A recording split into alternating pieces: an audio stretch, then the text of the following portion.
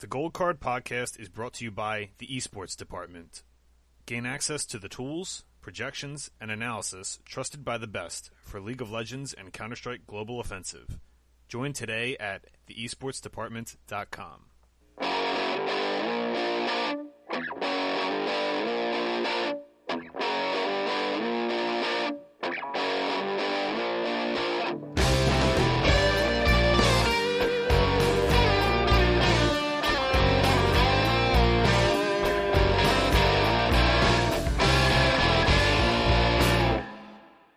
Welcome to episode 65 of the Gold Card Podcast. I'm one of your hosts, Vince Colati at GelatiLOL.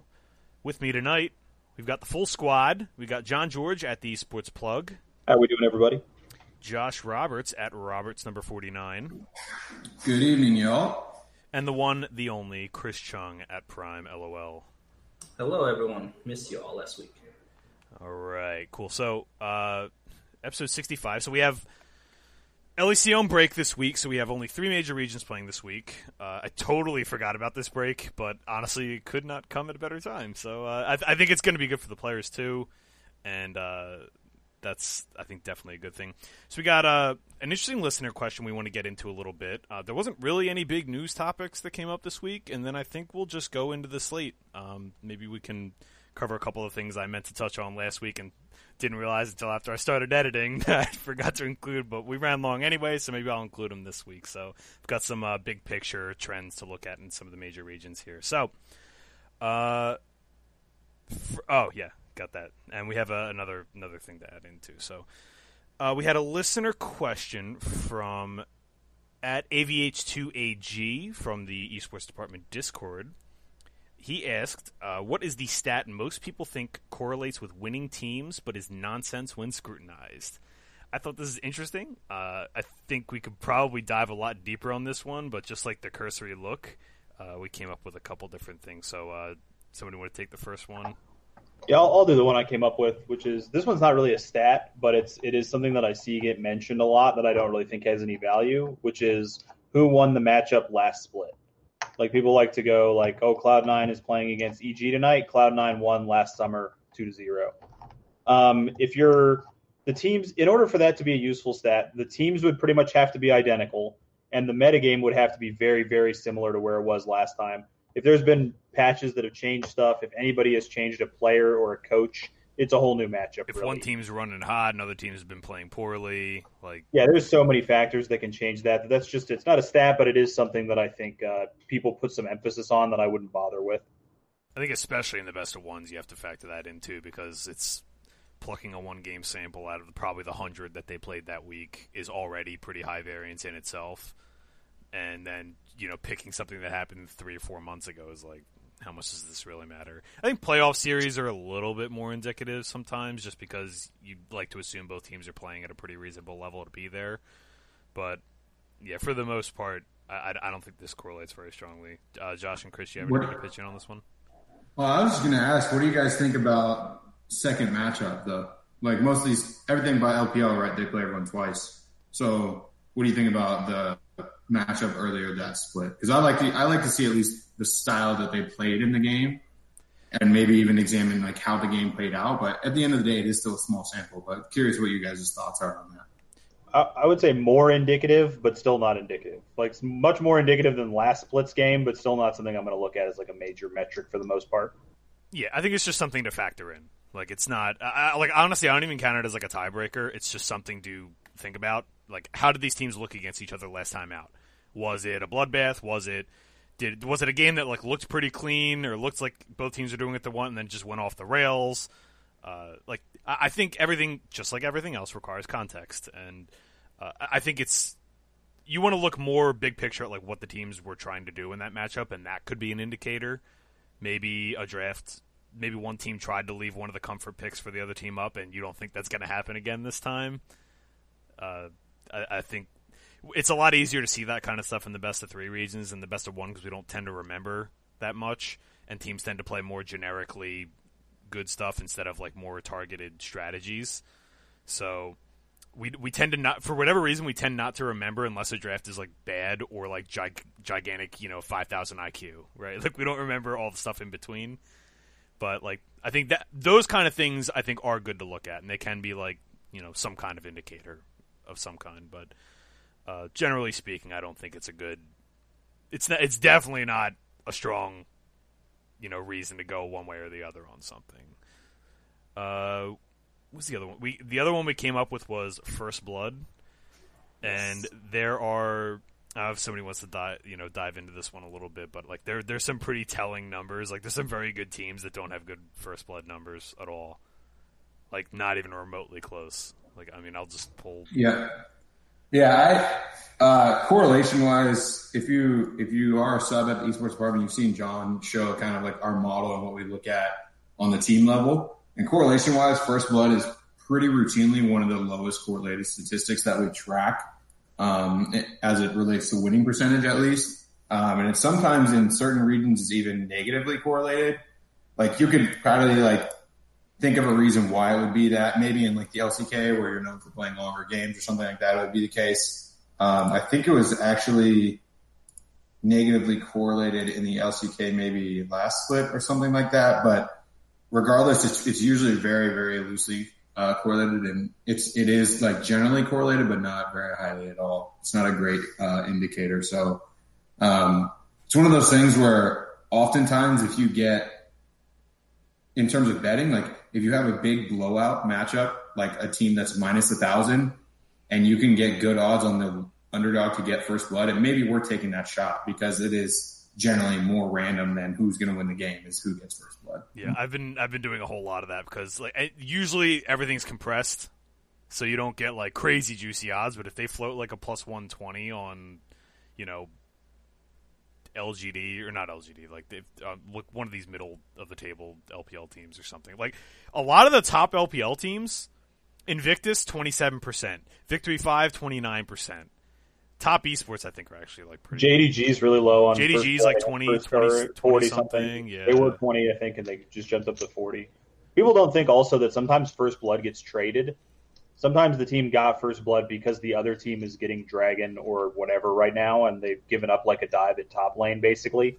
And so sometimes like the team that's giving up First Blood is kind of almost doing it on purpose to gain other things around the map. Maybe they didn't want their top laner to die, but.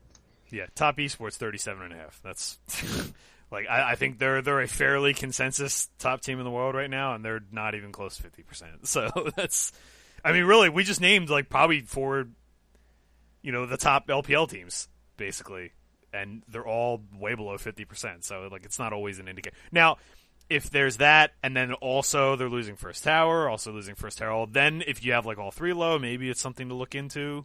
Maybe they've had a little bit of luck in their wins, but even those, it's not always a strong indicator. The one thing I have noticed is First Tower and First Herald do kind of go hand in hand a little bit, which makes sense, right? If you think about it, it's like, okay, the thing's designed to kill the tower. So, yeah, that's been kind of interesting to look into. But any other ones just off the top of my head? I would have to look into this more. I'm trying to think.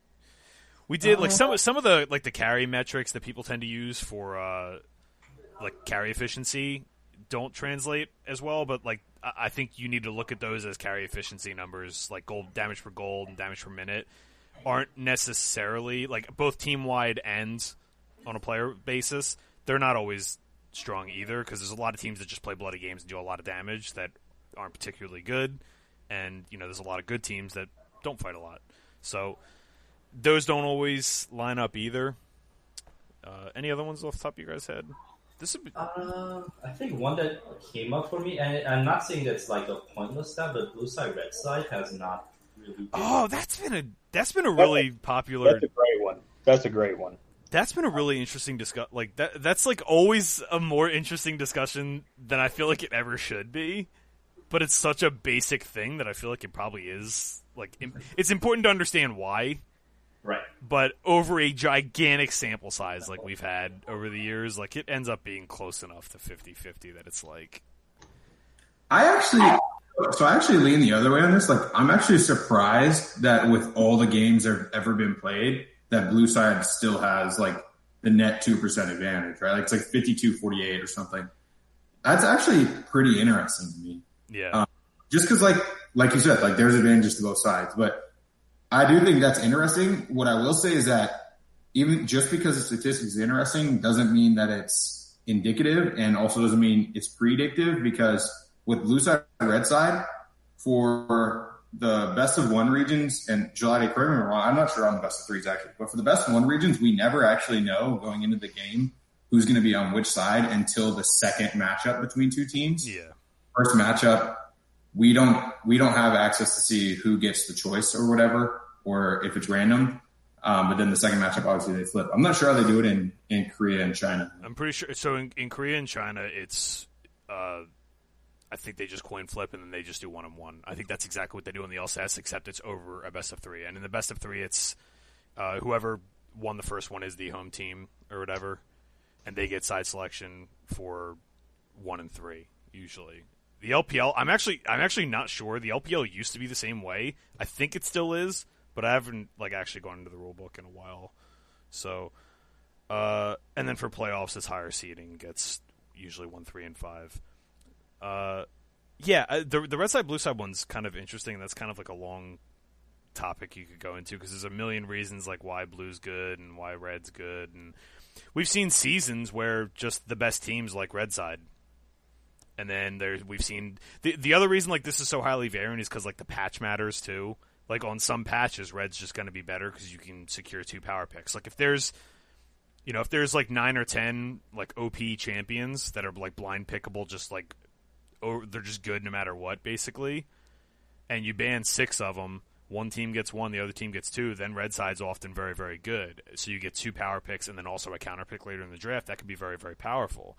But there's other patches where it's okay, there's 7, and now red side's got a big disadvantage because blue's going to get one of those no matter what, and they have to get creative with counter picks and stuff like that. So we kind of saw that to some degree with the Aphelios Ezreal meta, where it took people a while to realize, okay, we need something else that can scale. Also took people a while to realize that, ways to attack Aphelios. But there's a lot of stuff like that. It varies patch to patch, and it varies team to team, and it varies region to region based on who's prioritizing what. There's so many variables and factors that go into it that it's kind of hard to keep track of. You can track it by patch, but it's really difficult to really draw any strong conclusions from it. So, yeah, that's an issue. That's like a half podcast topic right there you could go into. Yeah. We'll pitch out. I think we'll pitch out for listener questions again next week. We did a couple last week, but this was a good one. Thank you to AVH2AG from the Esports Department Discord. All right. John, you had something, and then maybe we'll get into the slate. I got a fun one. It's going to be contentious, but it's important because the listeners want to know. I promise. The Discord definitely wants to know. If you're a rating, let's put a rating on it, 1 to 10. Who is the Shy this season? What is his rating? Because the Shy is by far the most talked about player in the Discord, I would say, since we opened it. And on Twitter, there's just constant comments about the Shy every time IG plays. So in your opinion, if you're rating him 1 to 10 this season, where do you guys have the Shy? Oof. Yikes. I probably... Okay, so this is going to be a weird one because I really do think that he's less than 2 and 9 plus, and there's no middle ground. He doesn't play in the middle ground. The Shy doesn't have solid average games, right? He's one or the other. And contrary to popular belief, I think this is kind of an interesting one. I'll side topic, but I don't like the idea that a player is coin flippy just because they're hot and cold. It doesn't always mean that they're taking chances. Sometimes it just means that they make poor decisions, and sometimes they're punished for it, and sometimes they're not. In the Shy's case, I don't think he's as much of a coin flipper as people think he is. I really don't think he is. I think some games he's just very bad. Game 1 this morning against Billy. In a counter matchup, Sylas, he's playing Ornn. Yeah, weird flex, right? Sylas playing Ornn against... the Shy is playing Ornn against Sylas. Sylas considered a counter pick, strong in lane. Ornn struggles to trade with him, and Sylas takes your ult and just has a better version of it. Very, very potent, does boatload of damage, all that stuff, and sustains against you in lane. For the first 5, 6, 7 minutes, was managing the lane pretty well. Took a gank, died, but was winning trades even after he died, right? And then at some point, like that whole like 2v2 happened up in top lane. They're retreating because they realize they realize the rest of the map's coming to support it, and then he just like looks like he was retreating and then just didn't, just like went back in. So like, I'm convinced. I am absolutely convinced in some way, shape, or form that either he just hard tilts or checks out of games. And I don't know, like, I don't know if he does it before the game starts. I don't know if, like, something bad happens and he's just immediately done. But, like, some of the stuff he does in game is, like, it's inexplicable for someone that should be as good as he is. And then, like, the next game, he'll just go berserk on a counter pick that most people just struggle to execute with, right? Like, you've seen Jace play against Ornn a million times. Not everybody wins that matchup, right? He always does. Quinn against Renekton. Not every Quinn always wins that matchup as hard as they should. He always does, right? So, I really do think he's just an actual feast or famine player. But the interesting thing with him is that I don't think it's all his decisions. I think, like, I don't know. Some games I think he just checks out, and it's inexplicable. So, looking at his numbers and looking at his results, he's like a 1 or a 10, but like half of those times where he's a 1, it seems like it's by choice. So it's really bizarre. It's really weird to rate him. Rating, Pilati. Don't give me 2,000 words and not give me a rating 1 to 10. 4. Because he's been a 1 more often than a 10. Roberts? Can you remind me what team he plays for? Oh yeah, I forgot about this. I would like to invoke my Fifth Amendment right. Okay. All right. Okay. I think I am more inclined to agree with Jelani. I think more close to a 3. He's going to bounce. But he's more a 3 than he is closer to a 10. Yeah, it's just, God, he's frustrating. I think, like, the reason I bring this up is because a lot of people talk about this in the Discord. We even had someone say this morning, Deshai, worst League of Legends player of all time. And I think that to some degree they might have been serious about it. But I actually think Deshai's like a 5 this split. Like, I actually just don't think he's been that bad. Like, he has a lot of deaths, don't get me wrong. But there are games when he gave his team monstrous, legitimate advantages. And there's lots of top laners in the league that have never done that for their team. They just play like just weak side all the time, and they just try not to die. But they've never generated a monster advantage. And Deshai has had a number of games this season where he's generated monster advantages. If you take him off that team and you put like, I'm trying to think of somebody that fits the bill. You know, if you put like Kingen in his spot, I think it's just like, it's about like the team is different, but I don't think they're better or worse. Like, I think it's just a different model of what's going to happen. I think what's interesting about and this is something like, this is kind of cool. It's because like it's more big picture, like team building. Would you rather have that ceiling or a steady as she goes type player? Well, see, that does depend on your build. Yeah. Oh, go ahead, Robert. So I'll answer this. Like, we always mean about this, but I would legitimately rather have solo 10, like all 7 days of the week than the child. Yeah. Because if you have a rookie on your team, then yes, in my opinion, right? It's the same thing for FlyQuest. They have Power of Evil, so all they need is the top laner to be alive and play team fights, so that late game they can win the game. That's all they need. They don't need him to 1v9 carry the game. And I think we are all in agreement that IG doesn't actually need the Shy to hard carry games because rookie is actually really good. But it's like he can't make his brain agree to that. I agree with you. I think on the current iteration of Invictus, I would rather have Kingen than the Shy. I think on the version that won World, on the version that won Worlds, you needed the Shy. If you had Kingen on that team, they would not have won Worlds. But this team that they have right now, I would rather have Cube, I think, or Kingen. See, I don't think this team wins Worlds without that variance. I think they could get there. The current version? I think if you put Kingen as the example we're using. Yeah, let's just say. Yeah, or league average top laner. That's league top laner Lat. B. That's what we'll call him. Yeah, there we go. His screen name's Lat. Yeah, Lat. League average top laner. There we go. His in-game name's Lat. IG Lat. IG Lat, I think like this team is like 100% a playoff team. I think this team is probably a top 4 team. I don't think when you get to that upper echelon that it's the same. Like, I think I would rather have the variance machine. You know, are they a world's contender with the Shy right now? Like, I'm not sure they're a world's contender with him. I kind of think they are. I think this is kind of a thing that's been happening over the past couple of weeks where, and you mentioned it on Twitter today, John, Invictus look like a different team. Like, since, I don't know, like 3 weeks, really since the beginning of the summer. Like, the first week was a little wild. Like, the first 2 weeks were a little weird. They looked like themselves. They lost a bunch of games. Ever since, I don't know if it was like that assistant coach or like ever since they've, it looks like they've had a reality check at some point. They still have, like, the Shy still has his games.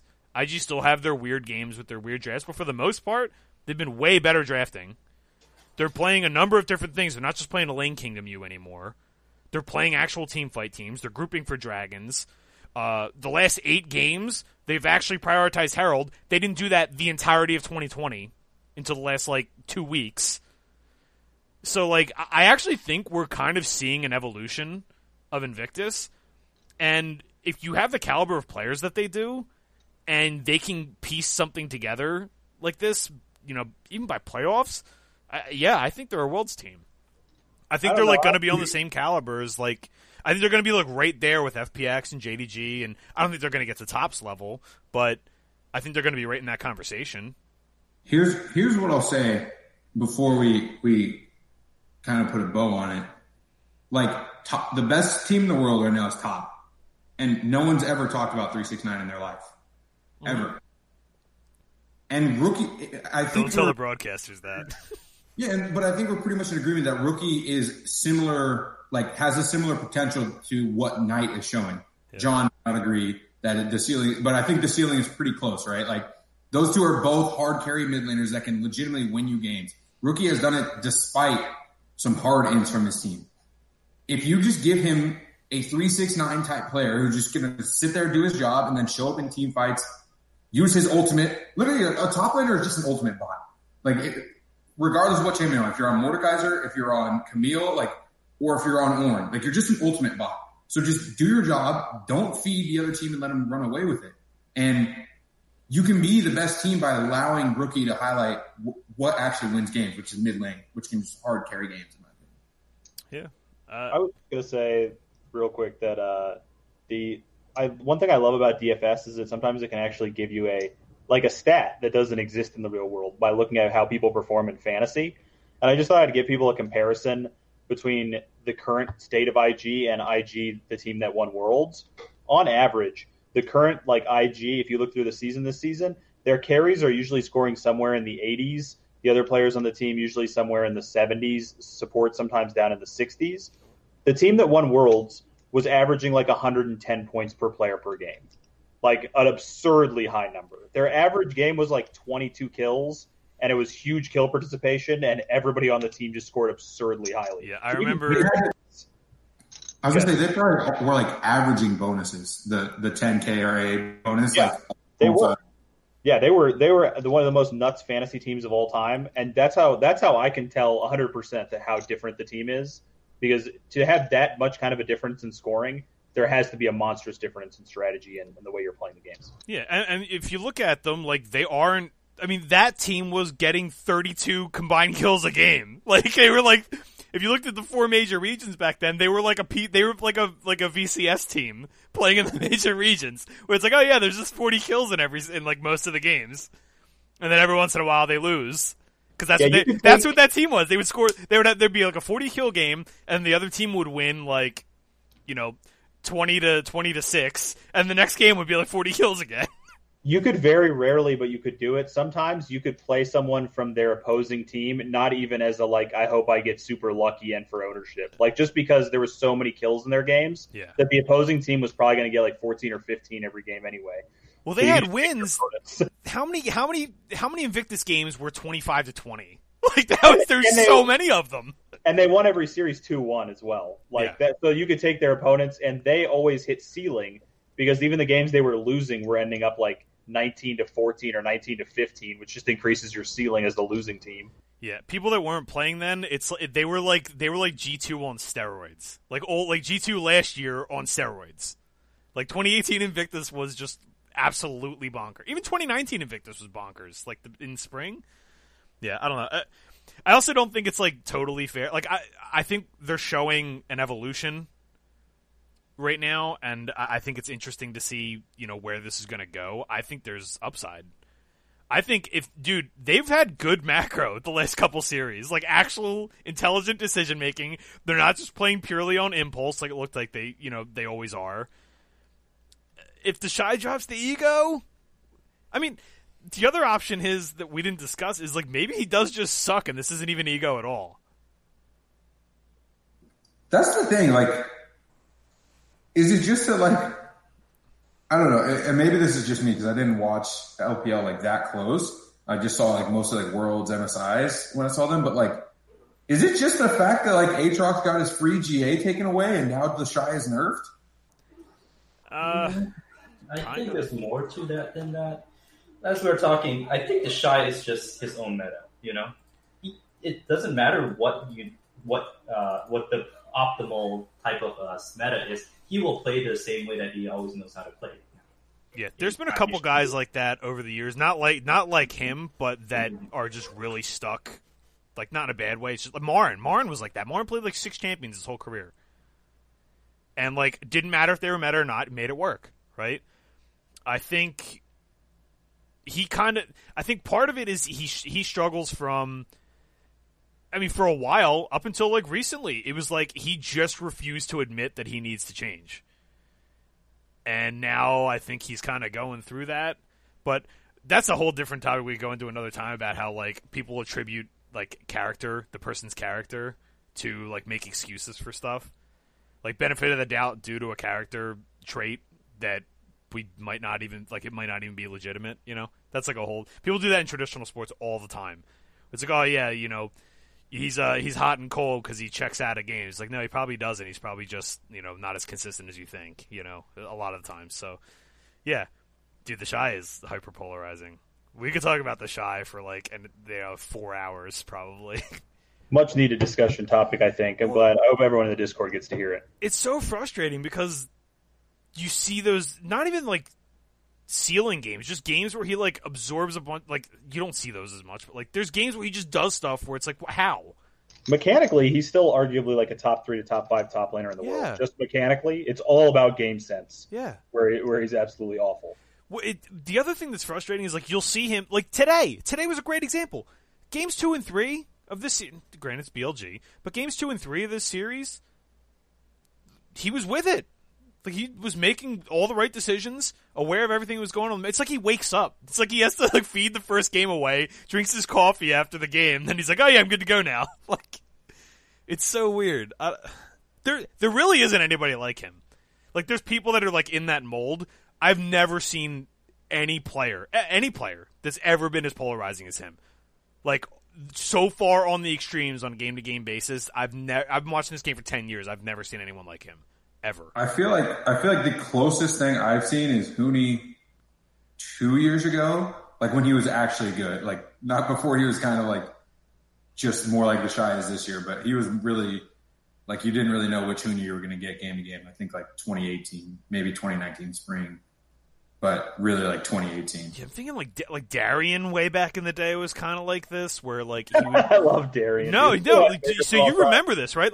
He would have games like this where he's just oh yeah, it didn't matter because his team was so much better than everyone else, and he might be the closest. Him and Huni, I think, are probably the closest, but neither of them. I mean, actually, I think Darien. If you go back and look at some of those games, man, he would have 1-7 on Smite Shyvana top lane or something like that. Games where it was just embarrassing, but I don't know. There's also a different time back then. His team was so much better. The level of play is just high. I don't know. He's a super polarizing guy. There's just no way around it. He's the Shy. Da-da-da-da-da-da. I feel like every game he plays, that's what goes in my head. All right. Let's get into the slate. So we only have 3 leagues this week since the LEC is on break. They will be back next week. So do the LCK first, then we'll cover the Western region. We've been kind of going backwards every week. LCK has been kind of interesting so far. Let me pull up.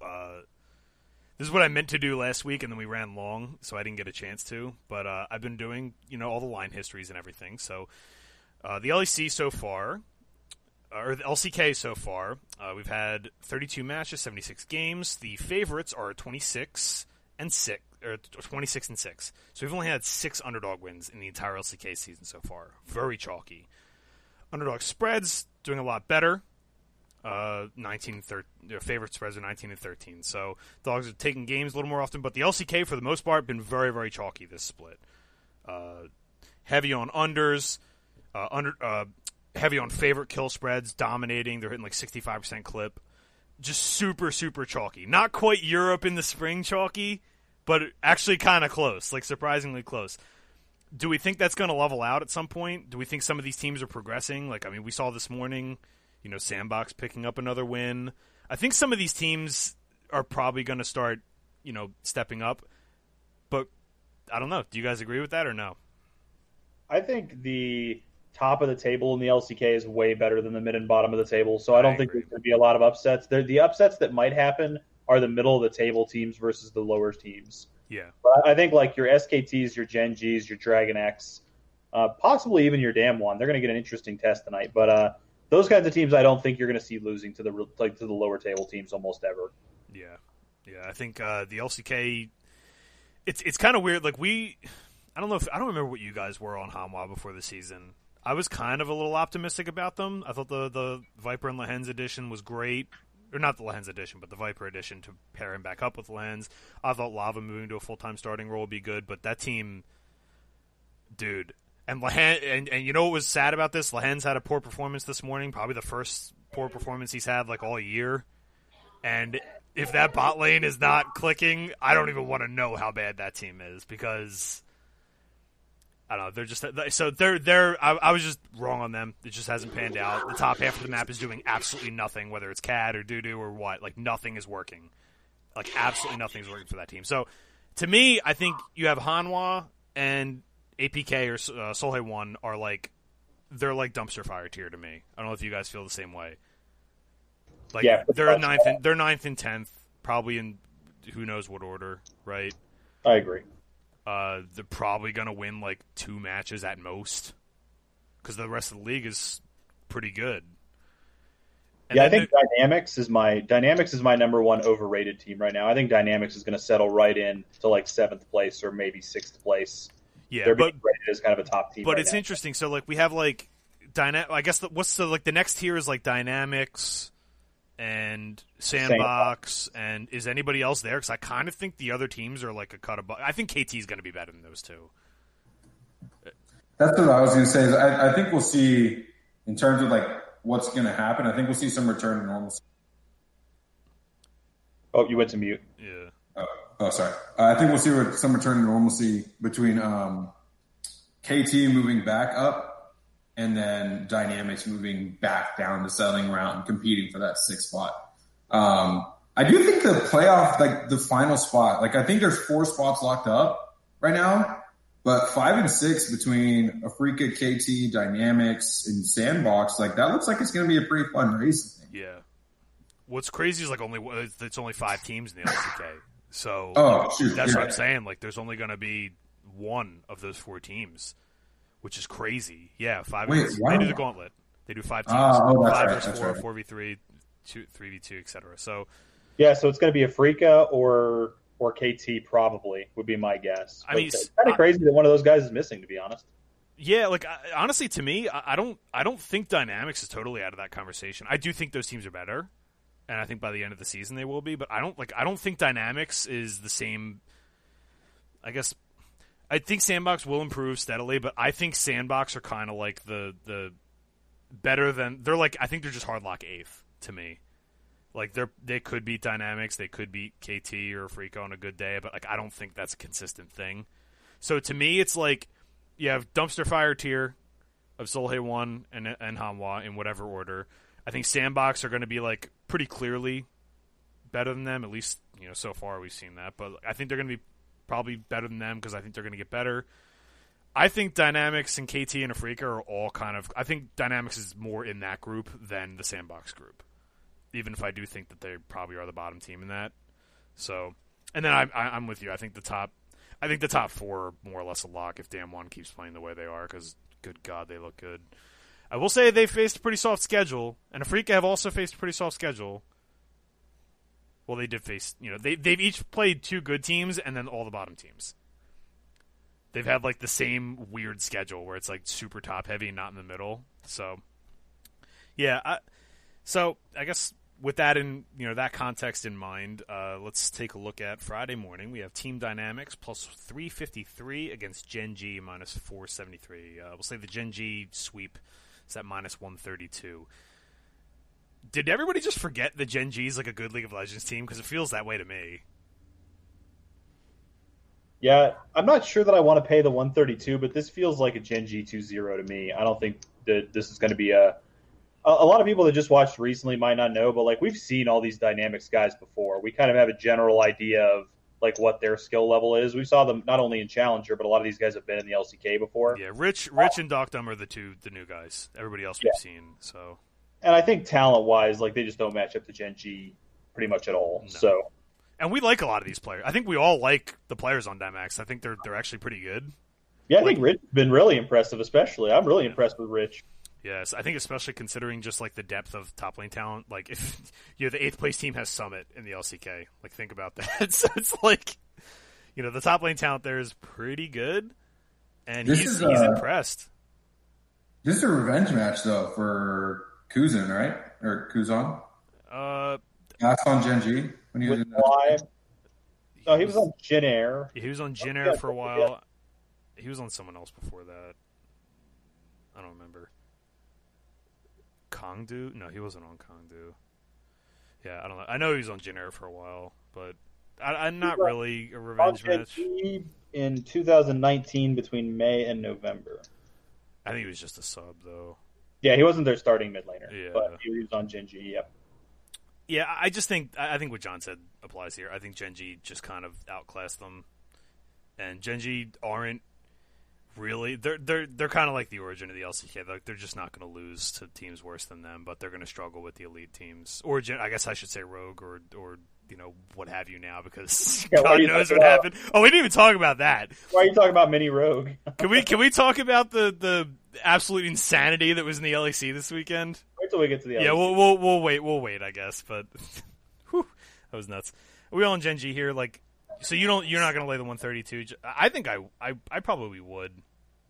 I think I might just pass, but I think it's a fine bet. Yeah, Gen G money line maybe in parlays could be good. This one's anybody else thoughts on that one? No. Okay. Don't sleep on my only thought. Don't sleep on Gen G. This team is freaking good. Like, just don't. They're really, really good. They're just not very exciting. So don't sleep on them, because they're a super good team. They're way more well-rounded than people think they are, and they have great players. So don't sleep on Gen G. They're like an elite team. They're going to be challenging for a world spot for sure. So. Next up, we have KT Rolster minus 201 against Sandbox plus 163. Is the Yamato hype train going to keep going? Are they going to win a third in a row, or is KT Rolster going to bring them back down to earth? I kind of think the latter.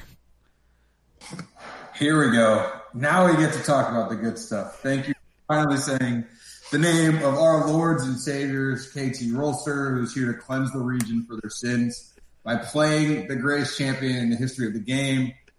The triple Maokai support with Smeb, who's the only support in LCK history to have over 1,000 kills, by the way. I saw that.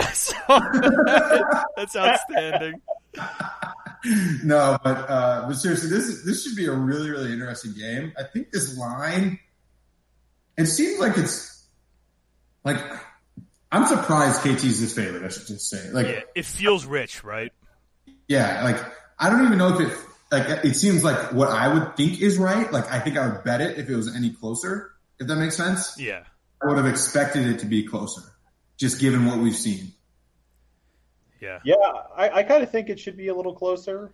I really do believe in the Yamato canon, man. I don't know if it's just complete narrative, but I really do believe in it. We've talked so much about how, like, the teams that he coaches for the first season that he coaches them are usually really, really good. Like usually vastly overperform until people figure out what's going on with them. And I mean, is it pure coincidence that he showed up and they just like immediately won 2 series when they hadn't won a series? I mean, it was an easy schedule. They had Hanwha, and Dynamics didn't play great in that series. But is it just Yamato Cannon coming in here? The champion picks look different. The team does seem like they're playing a little differently. I don't know. I think KT should be a favorite, but I'm going to give some more credit to Sandbox. I might bet Sandbox here. Yeah, this is I think this is a classic case of it's not all or it's not one or the other. I actually think this is just a classic case of a little bit of everything. Like, I think Sandbox looked awful. Whether that was because he was there or not, I don't know. Maybe they just had a bad offseason because he wasn't there. Maybe his remote coaching was great and they just showed bad in a couple series, right?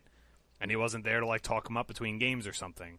They did have a couple really weird drafts with the assist. I think it was Joker was doing the drafts for them, and they had a couple sketchy drafts there with the Lee Sin bands and all that kind of stuff. But like, they do look better. The players look happy. They're confident. I don't think like. I watched this series this morning. I rewatched it when I got home today, and honestly, Sandbox didn't really do a lot to impress me. Like, it was mostly... It wasn't purely Hanwha losing, but Hanwha didn't really do anything in this series. Like, they had a lead. They had a lead in the first game, and, like, Sandbox just, like, bullied their way into objectives. Like, they, like, literally Hanwha had, like, it was like a 2,000 gold lead or something, and, like, they were, like, at a dragon fight, and Sandbox just walked over, and Hanwha was like, and just ran away. It was just, like... It was, like, the weirdest thing I've ever seen. It honestly reminded me a lot of, like, LNG. Do you remember, like, LNG at the beginning of the season where it's like, oh, yeah, they're up, like, 3,000 gold against whoever it was, and it's like, oh, yeah, we have, you know, that's the third dragon. We could force Soul Point in, like, a couple minutes, and they're just like, nah, we're good. Like, we don't gotta, no, we're good. We don't gotta fight this anymore. It's like... What was that series like? It was either today or yesterday. There was a series where it was, like, an Infernal Soul. Oh, who was it? The team that got Infernal Soul ended up losing, but the team just gave it was up. today. No, wait. Was it IG and BLG? No. No. It was the... Oh, shoot. I know E-Star, right? So it was yesterday, then. No. Was it E-Star and... I don't remember. There was a Cassidy and a Kale. Oh, yeah, that was E-Star. That was E-Star and Suning. Okay. Yeah, that game was a fiesta. And they just gave up the Infernal Soul and then just won anyway, even against Infernal Soul Kale. That was one of the wildest games I've ever seen. We've had a couple Soul losses this week, which is kind of interesting. But yeah, yeah, Infernal Soul Kale. How often does that lose? Like, for the future of League of Legends, over under a half game. Like, yeah, Infernal Soul Kale at 40 minutes. How often is that going to lose? I'll take the under. Like, it was nuts, man. Yeah. So yeah, I think that it's weird. This is one of those lines where I think it's rich, but I think KT are gonna win. Like, Sandbox really didn't do that much to impress me. Like, I'm happy for them. They look better. That doesn't mean they look good necessarily, and I think that's kind of the case here for me anyway. Now that said, you got to bake in that they're probably going to keep improving too. I just don't see them being able to run over the top side of the map like they did. And even like today, like in game 2, especially, it stuck out to me that Hanwha like had a really good invade on the Olaf in his own jungle and forced his flash, but then they didn't use that. And it's like, at this level, you know, if you have an Olaf whose entire job is to get low health while he power farms so that he can power farm faster, and you're a Volibear and he has no flash and you're both pre-6, you should just go in at him and just live in his jungle. Yeah. So I was surprised they didn't take advantage of that, but it feels like KT has a strong enough top side to maybe be able to take advantage of that. And like, the other thing is, one of the reasons I thought Hanwha had a good chance this morning was just because they're a bot lane centric team, and KT like doesn't care, Sandbox like doesn't really care about their bot lane. It seems like, to me at least. And Hens just had like a bad game this morning. Yeah. Well, and KT's very similar mold where like aiming is clearly their best player. Well, unless you count Smeb, I don't really know how that works, but they want to play around aiming if they can. So matchup wise, it feels like a KT bet, but the number, I don't know, like seems like a really good line to me. Yeah, this is like a line that's like tempting me to take Sandbox, but like KT's winning this series. Like, I don't think it's like there's no value in it really, but I think KT win the series probably. So Yeah, I think like Sandbox isn't going to be able to bully this team around. KT's too experienced. Correct. Like, and I still need to watch the KT Dragon Knights game. But when you talk about high confidence, beating the number 1 team of the LCK, it was a good game too. It wasn't something fluky. They didn't like pull a fast one or anything. So I think this is also a turning point for KT, and they're doing it against good teams. yeah, I think what's wild is like Dragon X did not play well this morning at all. Like that was probably their worst series this year, but it's still Dragon X, and KT still beat them. Like Dragon X have played plenty of poor series against people and still won. You know, like not plenty, but they've played some poor series and still won because they're just good. And KT took it to them with Smeb playing support Maokai. Not that Maokai is a problem, but Smeb playing support against Keria. What? Broken. Maokai, everything is broken. Fair enough. GLG playing him in the jungle. Maokai support. That was fantastic. It really was. Like, I mean, KT played really, really well, but I do think Dragon X played pretty poorly. But yeah, I mean, maybe it's a turning point. Speaking of Dragon X, nice transition there, Chris. Dragon X minus 136 against Damwon, plus 112. This one is probably the best match of the weekend, I think, or at least the most interesting to me. This is the Damwon yardstick right here. Because I noted in my daily video today that Damwon has like the most absurd stats in the entire East as far as like in general, but they did get those stats with some super gross victories over bad teams at the very beginning of the season. Whereas like they were so far ahead at 15 minutes that it's hard for them to average it out even in these games they're having now. So this will be a very nice little yardstick for them to see if they come back down to earth or if they really step up and can beat a team like Dragon X. Yeah, I kind of wrote on the T1 series, but I don't know if you guys remember, but like they had a deficit in both, you know, they were losing both games in that series, and T1 does that, a couple times a year, maybe, where like they'll have like a weird throw. Faker has like 1 or 2 a year that he does, and like they threw these games, especially game 2. Game 2 they definitely should have won. And I don't know if, like, Damwon's just, like, in their head now, but, yeah, I don't know. I still lean Dragon X here, but it's probably, like, pretty close to even, so it's maybe you just take the dog, take a shot at it. I'm probably just going to popcorn game that. I don't know. DRX minus 1.5 at plus 2. 213. Very, very juicy to me in a bounce back spot. Yeah, I do think Damwon have, you know, boosted their numbers against bad teams, like John was saying. Like, I do think they're very good, but I think you need to shave off some of that, you know, expectation. Like, they're doing the Invictus thing, or the Cloud9 thing, where it's like when they win, it's just like ridiculous. It's like, oh, they have an 11,000 gold lead at 20 minutes. It's like, okay, yeah, you got it, dude. Like that's gonna distort your stats for 3 weeks. All right, like that's that kind of thing. It's like when you have like a 40 kill game. Or like you have like a 35 kill game, it's like that's gonna mess things up for a while. So, yeah, I don't know. I'd lean Dragon X, but I probably got to think more on this one. Chris, what do you think on this one? I'm with Josh. The minus 1.5 looks really, really good to me. This is not to take anything away from Dragon X. Damwon, because they proved themselves. They know how bad they were in spring. They tried to pull back during MSC, and now they're on the uptrend. I'm really hoping to see this team at Worlds. But right now, I still think that Dragon X is head and shoulders above both talents, both coaching. Just it's going to be a high-tempo style for both of them. That's going to be fun. Yeah, maybe I'll just popcorn it with you. But minus 1.5 is juicy. Yeah, I think I'm going to bet the Dragon X money line. I'm not sure I'm confident that they're going to win 2-0, but I'm going to bet the money line, I think. All right, cool. Sorry, I had some fire trucks going by. I didn't want to blow all your eardrums out. Yeah, I think it's. By the way, I think it's kind of cool that we're all unanimously on Dragon X, even after an upset, like a disappointing loss this morning. Like that's good. That means like level-headed, like not overreacting to one loss. So thank you all. Vince, they didn't have a chance. Oh yeah, you're right. The Maokai is just too good. Maokai in all 3 games. You can't count it against them to lose the best champion in the game. So what if Naguri pulls out the Maokai? Then they have to do live your entire life savings on Damwon.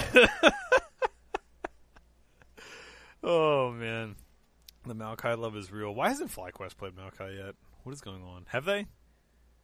I think they just did, right? I think in the. I'll have to check. Don't they have the tree sponsorship? No, I guess they're Sequest now, right? Sequest. Sponsored by trees. No, like they had like a big green. Gave us the money, and we're sponsored by trees now. you could interpret that however you like. Speaking of that, we have the Freaks, the Afrika Freaks. That was a fucking shitty transition. The Freaks minus 330 against Solheim 1 Prince plus 257. Give me a Freak at minus 1.5. I know. Love it. Yeah, like Solheim 1 are bad. Solheim 1, they're gonna get like a handful of games this season, probably to teams losing to themselves. But I mean, Afrika are a team that I think could lose to themselves. We've seen that from them before. But this metagame. I want to take some time to talk about Afrika a little bit because this metagame is so good for them. It's so good for them. This team is like, honestly, you know what? They're a lot like Team WE. They got a stud carry player. I think Mystic's like better than Joe Mag. Mystic's over his career has been outstanding everywhere he's been. Ben's been playing super well. Keen looks like he's like actually trusts his team again. And most importantly of all, this metagame right now, as important as mid lane is, I also think this is the metagame where you can hide a deficiency there. And I've been talking about this a lot. Galio, not hard, stat checks. You don't need to be that much better than your opponent to be effective on it, right?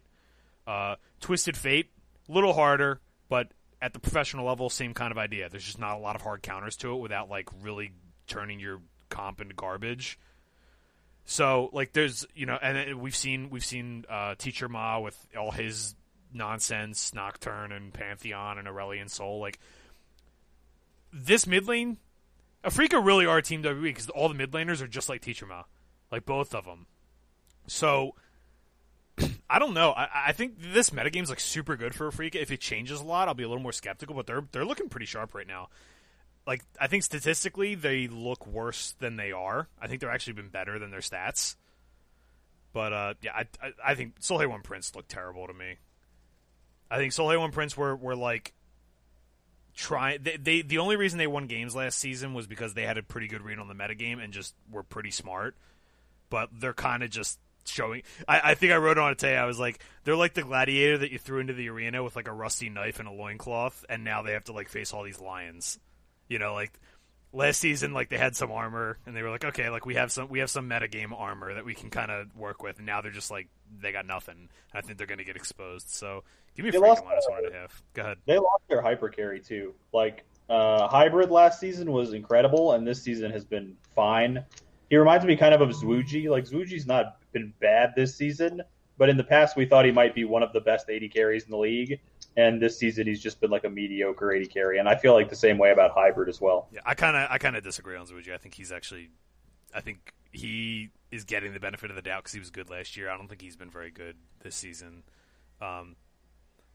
Yeah, I think hybrid. It's weird because Cover and Mickey are kind of similar players in that they're willing to, not like an anti-carry necessarily, but they're willing to trade aggressively to create space for the rest of their team, which is like how they want to play. But I think when everybody knows you're going to do that, there's just so many ways you can exploit it. And, with the Aphelios nerfs, with everybody playing these hyper carries and people finding out more creative solutions to them, I think like people figured APK out, and then they don't have any new tools to bring to the table. So I just think they're kind of fighting. They don't have, the horses to keep up with everyone else right now. That's the way I look at it. So top gap in this match too, by the way. Keen against Ixu, yeah.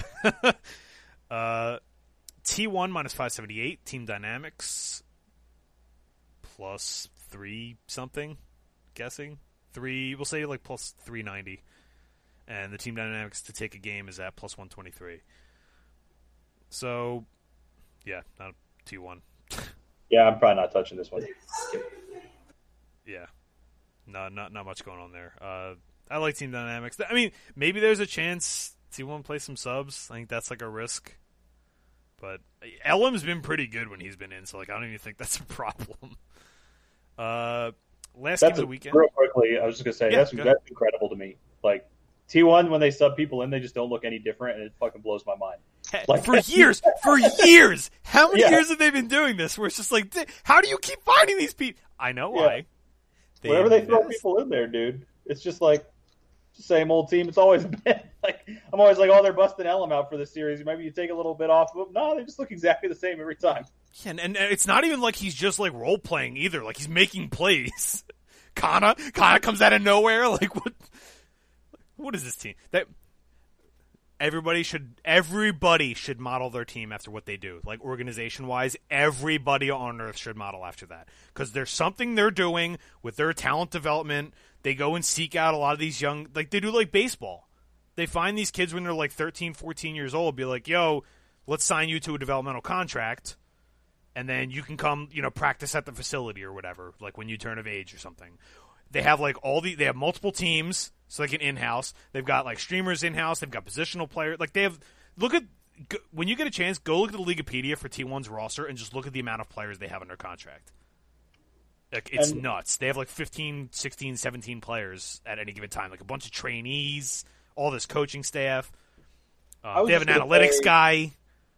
There was a video recently by GBay99 actually that I was watching the other morning that was about rebuilding Immortals. He was giving like his ideas of how he would rebuild Immortals, and it's so clearly the right thing to do. I was like blown away because NALCS coaches can't figure it out. And GBay99, the YouTuber, had it figured out. Go get a bunch of guys who are 15 and 16 years old, who are promising guys, put them on a third team, have them start scrimming your academy team, start moving people up, have 3 tiers, and get rid of people when you need to get rid of them. He was just having no qualms being like, you know what, Soaz is pretty good, but let's look for somebody that's younger that's going to be the future of the organization. By Soaz. It's so clearly the right thing to do, and it just blows my mind that these teams won't do it. When I've figured it out, YouTubers have figured it out, everybody else knows. Like, go ahead. So here's a question. So, like, my theory is that the reason that these teams won't do it is because they're cheap and don't want to pay contracts. Like, do you guys agree, or is there some other reason that I'm not thinking of? Yeah, but for Hooney's contract, you could pay, like, 2 teams of these people. That's the mind-blowing thing. I just want to rant about that for a second, because right now, if you're the first NA team that does this right, you get all of them. Yeah. Like, all the best players that are like recruit guys, you just get every single one of them into your organization. If you're the first team that's like, we're going to pay an extra $150,000, we're going to sign a coach, and we're going to sign 5 of these guys at $20,000 a year. None of these guys make any money doing anything right now. They're probably high school kids. Yeah, pay them $15,000 a year and hire all the best prospects in the entire region. You just find some high school kids, treat it like a summer camp. Make a summer camp out of it. Have them school's over. Have them fly out at the end of June for like a 4-week trial period. If any of them show promise, approach them about maybe doing this for a career like down the road or something. And you could have them come in, play remotely. They'd fly there for free. If you just put it, if you sent invitations to the top 20 guys and said at our TSM headquarters, we would like you to come try out for 3 weeks. Those kids are 100% they would fly there. You wouldn't have to pay them anything, and then you can decide if they have promise. It's just so ridiculous how obvious it is, and no one is doing it. I know Cloud9's got a really good development program. That's why they've had success doing this over the years, because they have a deep roster of talent and trainees and stuff like that too. I think 100 Thieves is trying to do this, but like now, people should have been doing this years ago. So I don't know. I'm with you guys. I think it's so clear and obvious that you just got to do something. Like it's no offense to some of these veteran players that are pretty good. It's just we might as well just go full rant on this. When they came up with the franchising system and they said we're not doing relegations anymore, I thought it was going to be a good thing because teams would be more willing to rebuild. Teams would be more willing to rebuild because you don't have to have that panic attack of, we might not be here in 3 months. I don't want to invest any money into it. So we do always the Band-Aid fix and never like the long-term solution. It's always what gets us into summer split or what gets us into, next spring. We got to do that first and then we tackle our other options. Now, you don't have to worry about that. If you have a franchise position, you're there. You're not going anywhere. Develop some talent. That's what this whole thing was for. The entire thing was the reason to do it. And if you're not going to do that, if you're not going to take advantage of it, then that's why you're falling behind everyone else. Yeah, I don't know. That's like my biggest issue with like everything is like I actually didn't. A lot of people didn't like the idea of going to a franchising model. I did for that reason because I was like, this is such a huge thing for domestic talent because now they don't have to be afraid of a team bringing import in just so that they make next split. Especially on these bottom teams who know they're not going to make playoffs, know they're not going to win the split. Take the time to develop people. Totally Stop agree. being so blinded by making money now. Think long term. Build a dynasty, Totally agree. Hanwha Life Gen G. Get out of here. Plus 800? Plus 800, Gelati? Nope. Hanwha Life? Nope. Plus 800. Okay. Hanwha plus 1.5, plus 224. No, like. Can Viper Hard carry a game? Yes, absolutely, right? Like, one game. 800? I don't know. We'll see. I actually think if Gen G come out and smash Dynamics, I'd probably be more likely to bet this than if they play a close series against Dynamics. John, is this the age-old play him in DFS angle instead? I pretty much always play teams like this in DFS in tournaments like that $15 tournament. Like if people looked at if you exported all the lineups that I play in the $15 and just looked them over as like a study, you would just think I'm the worst DFS player. Like of all time. You're just like, this guy plays nothing but DMO. Every single slate he plays DMO and HLE, and like that's just how it goes. So yeah, I'll probably have some HLE that day, yeah, for sure. I had some today. I bet them today, straight up. Well, today was a more palatable matchup. Oh, they destroyed me today, but I'm over it. Like I would do it again. They had a shot today. Like I had an HLE lineup in a big tournament, like in one of the bigger buy-ins, but I had a lot of sandbox. So yeah. I don't know. Probably just Gen Z here, but who knows? LPL. Oh my god, pick of the week territory right off the bat, huh? So we have all right. This one is wildly different. Like between did you guys see the picture I sent of my lines for this? Because actually, I guess it's not that different. Never mind. I'm a liar. Forget I said that. OMG minus 105 against Billy minus 115. That's like I just snapped it into pick of the week, dude. Billy minus 115 for me is pick of the week. So I hate to say it, I really do. Billy looked better, but like OMG have also kind of looked better. It's against bad teams. OMG's Dunskies, dude. They're terrible. I'm not saying they're good. I just think they've been better. Since Meteor came back to BLG, they're like 3-2 in games. Yeah, and they took a game off of Invictus. I mean, it wasn't necessarily entirely their fault that they took a game off of Invictus. It was like 100% draft cap in that game. OMG, I'm pretty sure just got like completely like smashed over the head by like LNG or somebody like that not that long ago. I'm not putting any money on OMG ever. They're the worst. Josh, I'm taking Rogue Warriors over LMG or over OMG. Really, dude? OMG are one game behind 500. They're 8-9 in games. They are 3-4 in series. They've won 3 in a row. They're 6-1 in their last 3. But it's against Rogue Warriors, LNG, and Dominus. So to me, it's like, do you believe the Meteor hype?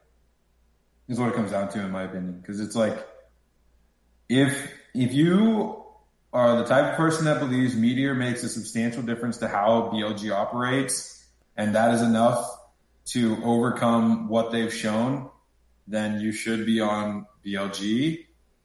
If you don't think he moves the needle all that much, you should be on OMG, in my opinion. Because OMG, pre-Meteor, like, showed better statistics in terms of what's correlating well to winning. Like, they have better Drake rate, better Baron rate. I think OMG's only advantage in this matchup is top lane. OMG have a top 5 goal differential at 15, by the way. I think Meteor's like 25 times better than Hacker. I think Fofo and Icon is a good battle. I think they both played about the same level this season. I think Zinmo's better than anybody in OMG's bot lane. Yeah. Wings has not been exceptional, but I don't know. I think the only advantage for OMG is top lane. I really like BLG here. I kind of think this line's just right. This is like a just pass. I would have taken whoever got plus money, honestly. We'll find out when I'm taking my money to the bank. I will say, like, stylistically, I like Billy in this matchup. Just like how Billy are like the weirdest team because their statistics don't align with how they play at all. Like, not even remotely close. Like that team ends up in so many situations where like they get a massive advantage, right? Like just a huge tempo advantage, and they're just bowling over. You saw it this morning. They're just bowling over a game. It looks like the game's going to be over in 25 minutes, and then it takes an extra 10 minutes to close the game out. And, like, that's why they have low combined kill numbers. That's why they have low kill totals, because, like, nobody can fight them because they're so strong, but they take for goddamn ever closing a game every single time. So their game times are higher. You looked at them on film, it's like, oh, yeah, this is like, they're like Vici. Vici do the same thing, where it's like, oh, they're an up-tempo team. They draft that way. It makes sense. Everything's in alignment. They get leads frequently, and they just take 15 minutes to close a game out when it should take 7. So I don't know, man. Like, stylistically, Billy should just run this over, and it should be like 2 28-minute games, and it's done, right? Like, that's just like, especially with Meteor back in the lineup, that should be the case. But I think OMG have been like, I don't want to call them sneaky good, but like they're like sneaky average. Like, they're not a bottom 2 team. Like, I want them, trust me, I want them to be because I hate this team, but like they decisively beat all the bad teams. Yeah, I'm out on OMG. Okay. They're terrible. BLG's going to beat them. Yeah, I mean, I'm probably going to end up on BLG in this match, but I just think OMG are not as bad as we think they are. What? He just goes on a 3-minute tirade on OMG. He's like, yeah, I've already been on BLG. Yeah, like, I know. Look, all I want to say is OMG are probably not as bad as we think they are. That's all. That's all I'm saying. Yeah, they're worse. Fair enough. Oh, shit, we're getting sad. What's next? What nonsense we have next? Not nonsense. This should be a fun one at the very least. So we have Invictus. Invictus minus 356 against E-Star plus 250. Same question as I had about the Shy earlier, but about E-Star. Dude. Okay, wait. Let me take. Let's go. Let's just go in on E-Star because this is going to be. Okay, so I, as everyone that listens knows, I hate the LPL. So I really like to just be able to rely on my model, which has been very successful in most regions, and actually very successful even in the LPL, and telling me who is like to play. The problem is that E-Star is the most statistics over film, and I don't know if the film backs up Gelati maybe, but at least statistics over results team I've ever seen in my life. They grade out like top 3, top 4 in the league in like everything that matters. Yeah. And they just get their asses whipped. And whenever I watch, I'm like, how the hell did they just lose? Because I'll watch and like Fun will just go nuts, and then they just lose the game. And I'm like, how you have a 7-kill mid laner at 15 or like 23 minutes in the game and you I have no idea what to do with this team. And to make matters even better, they're matched up with the other team that has never made any fucking sense in this history. Dude, so E-Star to me, it's kind of weird because you see this sometimes in traditional sports too, where like a team will play a good game and lose, play a good game and lose, play a good game and lose.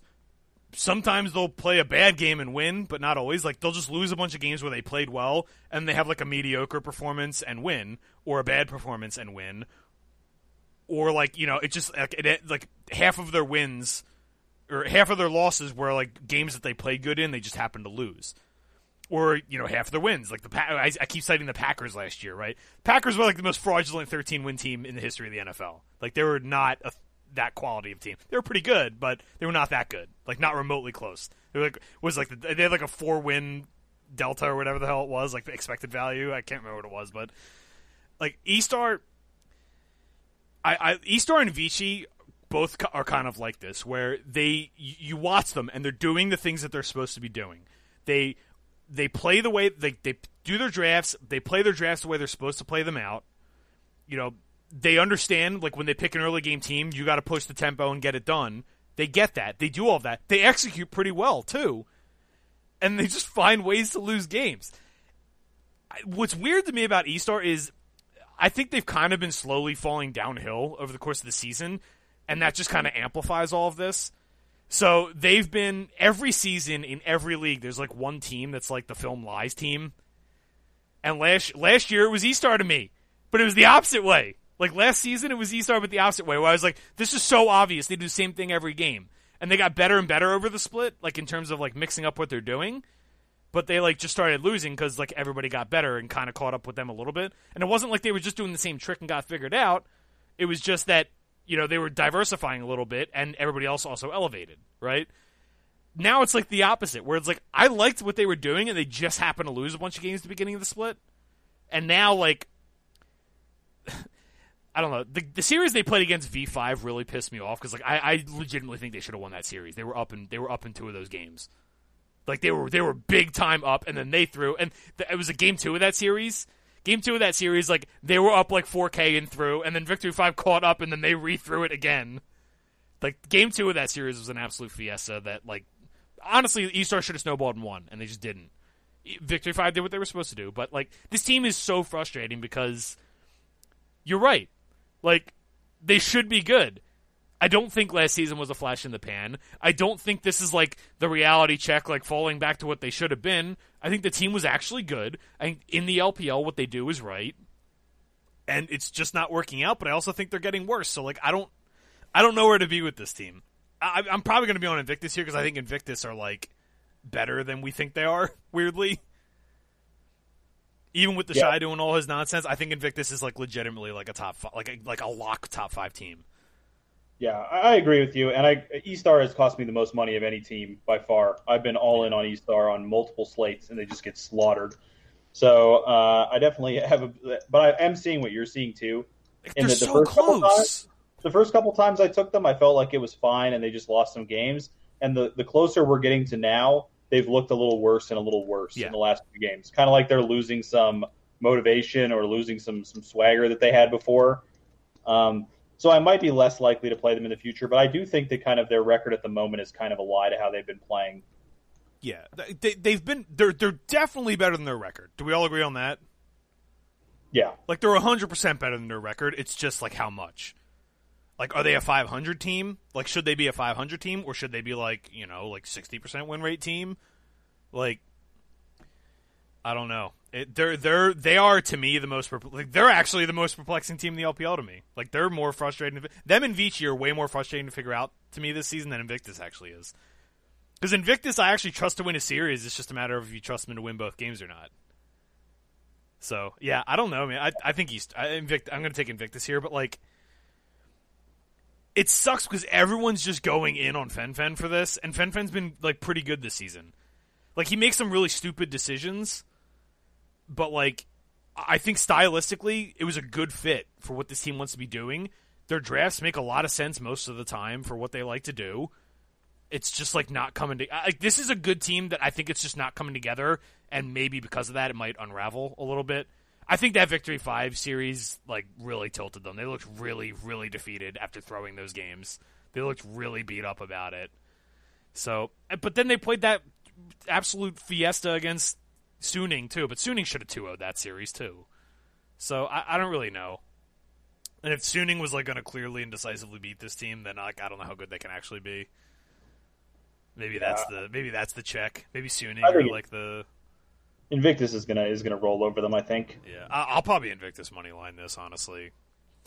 Never in a million years did I ever think I'd say that, but because, dude, I think we have to change the way we're thinking about Invictus, and then I also think like, E-Star were like the punch up underdog. Stylistically, it makes sense that they're gonna upset some people, but they just haven't this split. I can't tell you how many underdog specials I put on E-Star this season. It's been like every series. So. Yeah, I don't know. They're an interesting one. Where are we at now? This next slate, I'm just going to say before you even read these games, this next slate is going to be fucking ridiculous in DFS. Oh, this is going to be hilarious. An absurd DFS slate that's coming up. Oh, this is good.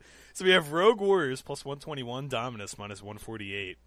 Imagine having to pick Rogue Warriors or Dominus, just like having to. Like, Dominus. You don't even have a choice. You're playing Dominus or Rogue Warriors in your lineup. Like, that's just ridiculous.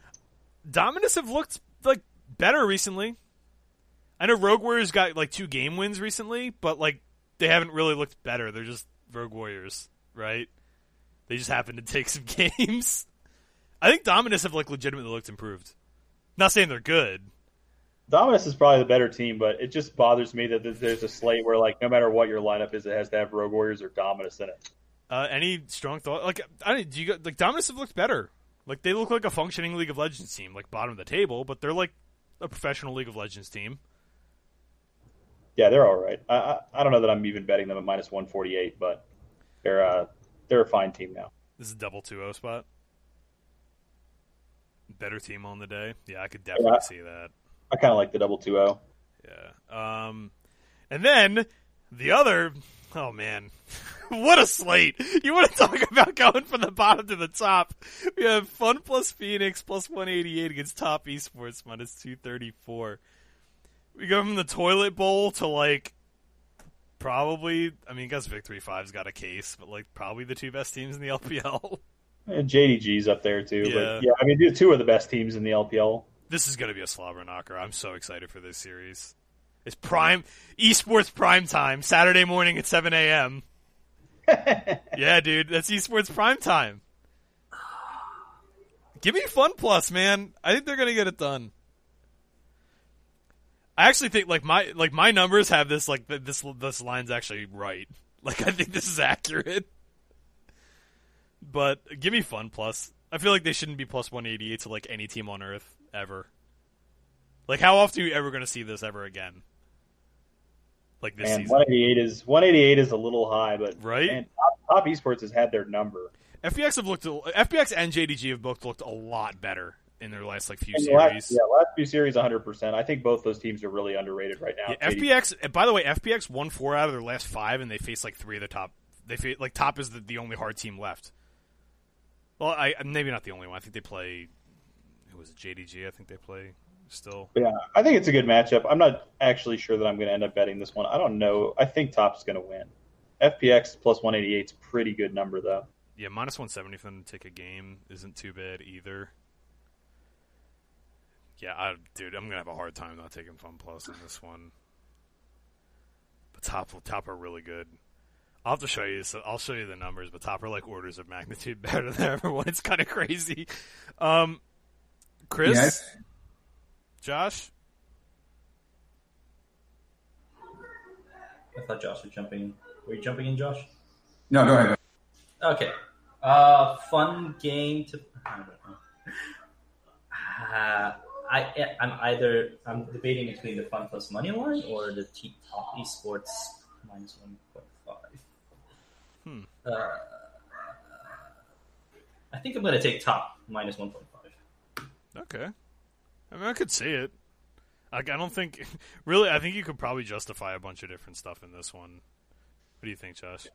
Yeah, I'm on Top minus 1.5. I think the money line, like you said, is absurd. Like, there's no way these teams are that far apart. I'm actually kind of upset because I really would just like to go Top money line here. 234, I think, is a little bit rich against another top 4 team, top 3 team. So I'd rather take the minus 1.5 at plus 139 here. I do think Top is the best team in the world. Yeah. I do think FPX's style, while they're starting to figure it out a little bit, I just think they're kind of outgunned everywhere. Like I think Khan's the only like edge. Yeah. So I'm like, what is? I mean, that sounds really stupid to say, but like, what's Goingby going to do against Knight? Like, what is not laying against him? The same thing everybody else does against Knight. Die in a pool of his own blood. Yeah. Are you saying Knight's going to play Vladimir, or what's going on here? But that'd be the sickest. Yeah. And even like bot lane, like I don't know. I just think they're outgunned all over the place. Even like jungle, like it's really only top lane, and Khan has kind of struggled to really carry from top with this team. It seems like, for the most part.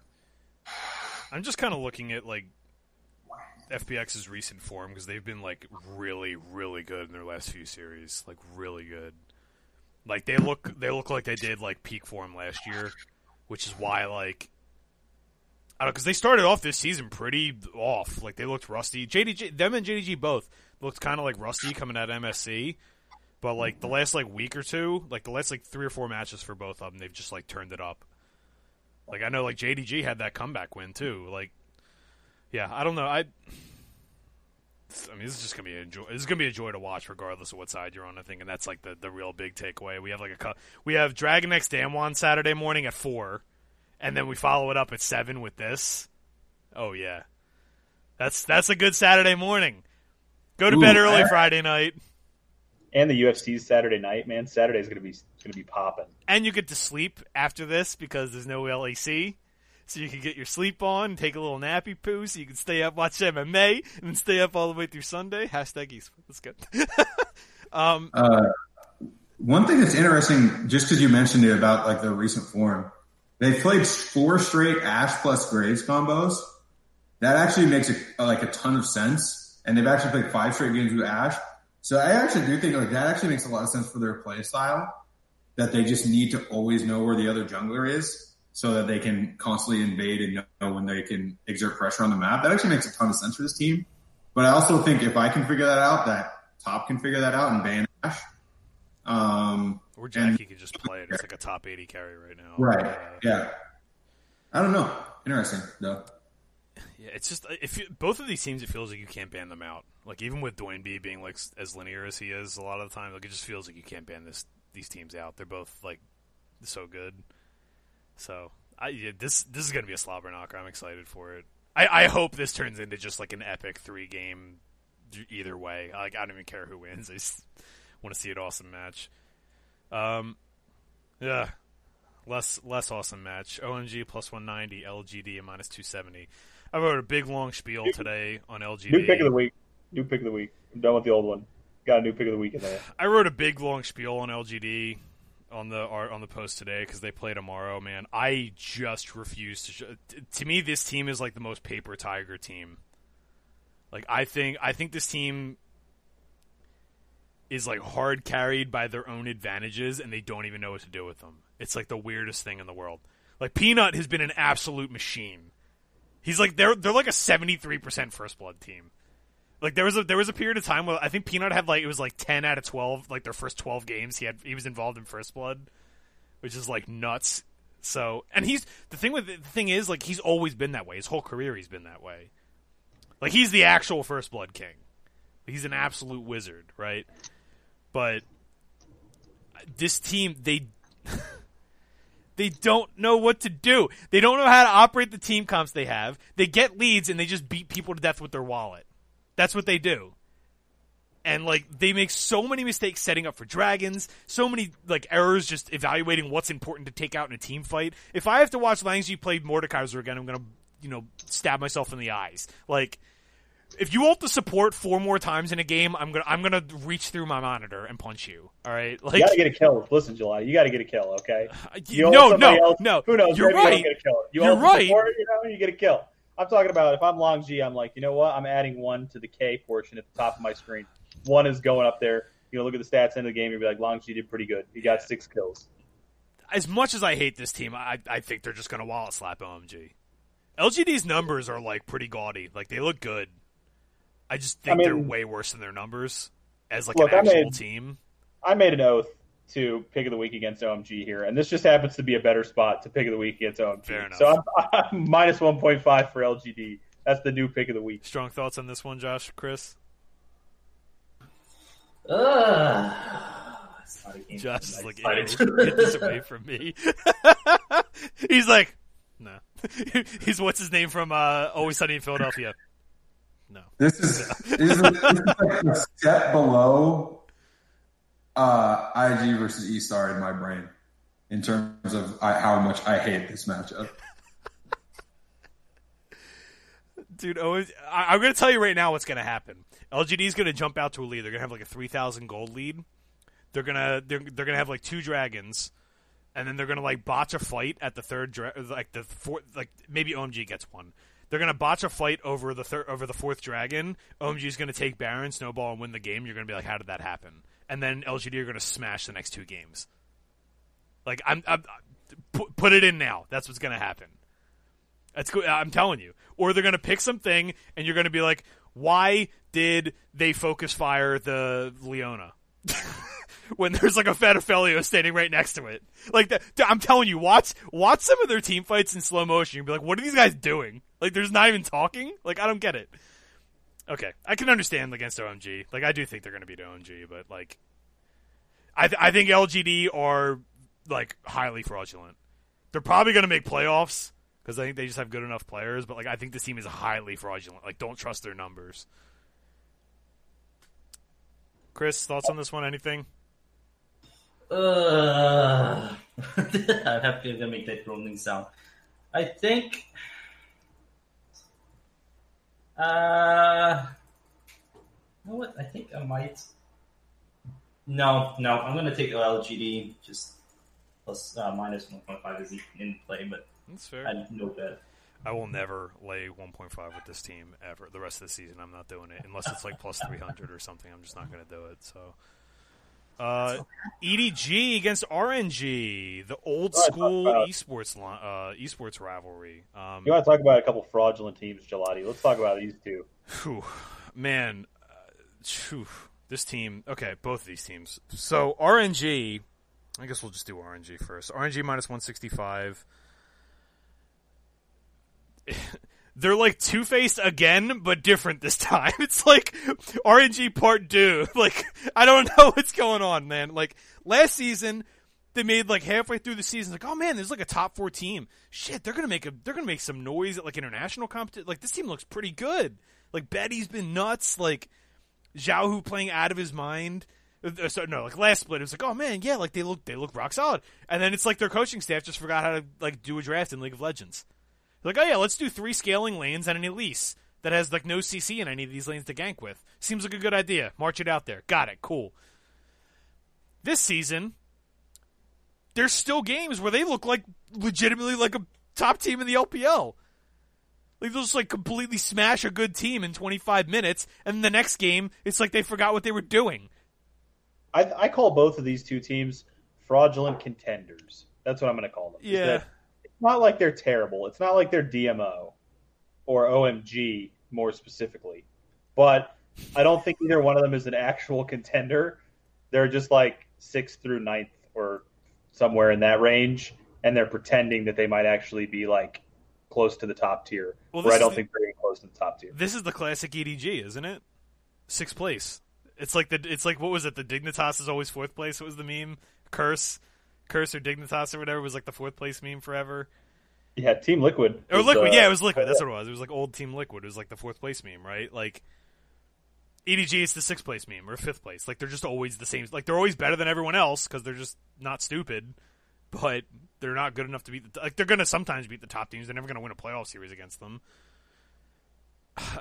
This should be even money. I think these teams are like weirdly the same. Like, I think these are the same like level. I just think EDG are way more consistent. Like, the big difference here is like it's like mid gap, right? Like Zhao Hu against Scout right now, I think is like the big or Crying, either or. I think they're both. If that's what's even more frustrating about RNG is that they have just this embarrassment of riches, right? Like, why can't this team? Why do you come out and just like utterly destroy? Was it JDG? They came out and just smashed in like 25 minutes.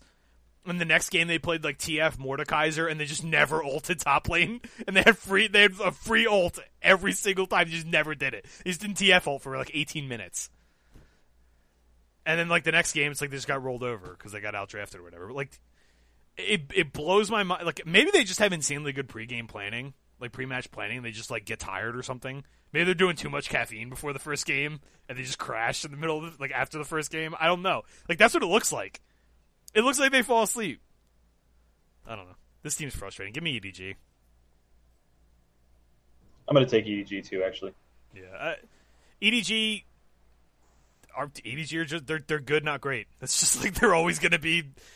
EDG are like exactly like above average in everything, but they're not particularly good at anything, except for Hope, who's been super good. So, it was kind of cool seeing BBD do really well. Like, he did pretty well in that series. So, yeah, it wasn't bad. Yeah, anybody on RNG here? Like, it's just so hard to trust this team, right? No, I'm gonna make EDG my pick of the week. I hate RNG so much. That's fair enough. So much. Yeah, RNG have been like the Invictus for me this season. It was like E-Star, and then like, yeah, I don't know. They lost me a bunch of money last season too. That's it for the LPL and the LCK. That's it for the East. We're going to go to the West. So we have the LECs on bye this week. Did we want to mention anything about the LEC, or are we just going to get to it next week? We had something. What was it? There was just a lot of upsets last week on Saturday. 4 out of 5. Yeah.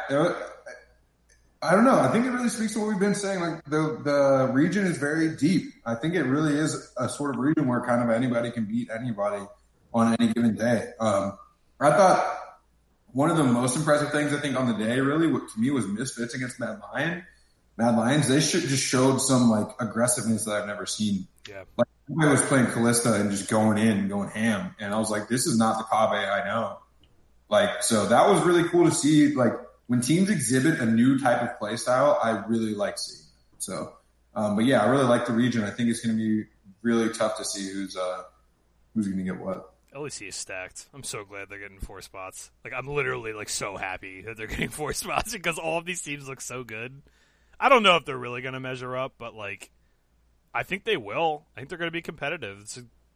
Like, if you had to pick right now, who are the 4 teams going to Worlds? Like right now, like for the 6 weeks from now, who are the 4 teams? G2, Mad Lions, Fnatic. Who's the 4th one? Rogue. Definitely Rogue. But it's actually SK Gaming, but whatever. Same question as the Shy. Fnatic. So we talked about this a little bit last week, but it's Fnatic's like, I think they're just good. They just limit test really hard. Like I mentioned it, I think in the Discord, but like we're going to see like a Soraka Maokai bot lane. They just like to try stuff because I think they just really value the draft equity it will give them later on. And I think Reckless actually even mentioned it in his post-game interview this week because they went 2-0. So yeah, I think he actually mentioned it.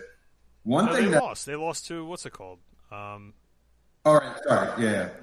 They beat SK on Friday, on Friday. That's when he had it. But yeah, I think it'll be interesting to see how they. I don't know. I just think they're really hard to get a read on because they just like to try stuff to like gain equity. The more scary teams, Origin, like Origin now, are they below SK? See, I kind of think Origin and Fnatic are weirdly in the same spot despite being wildly different teams.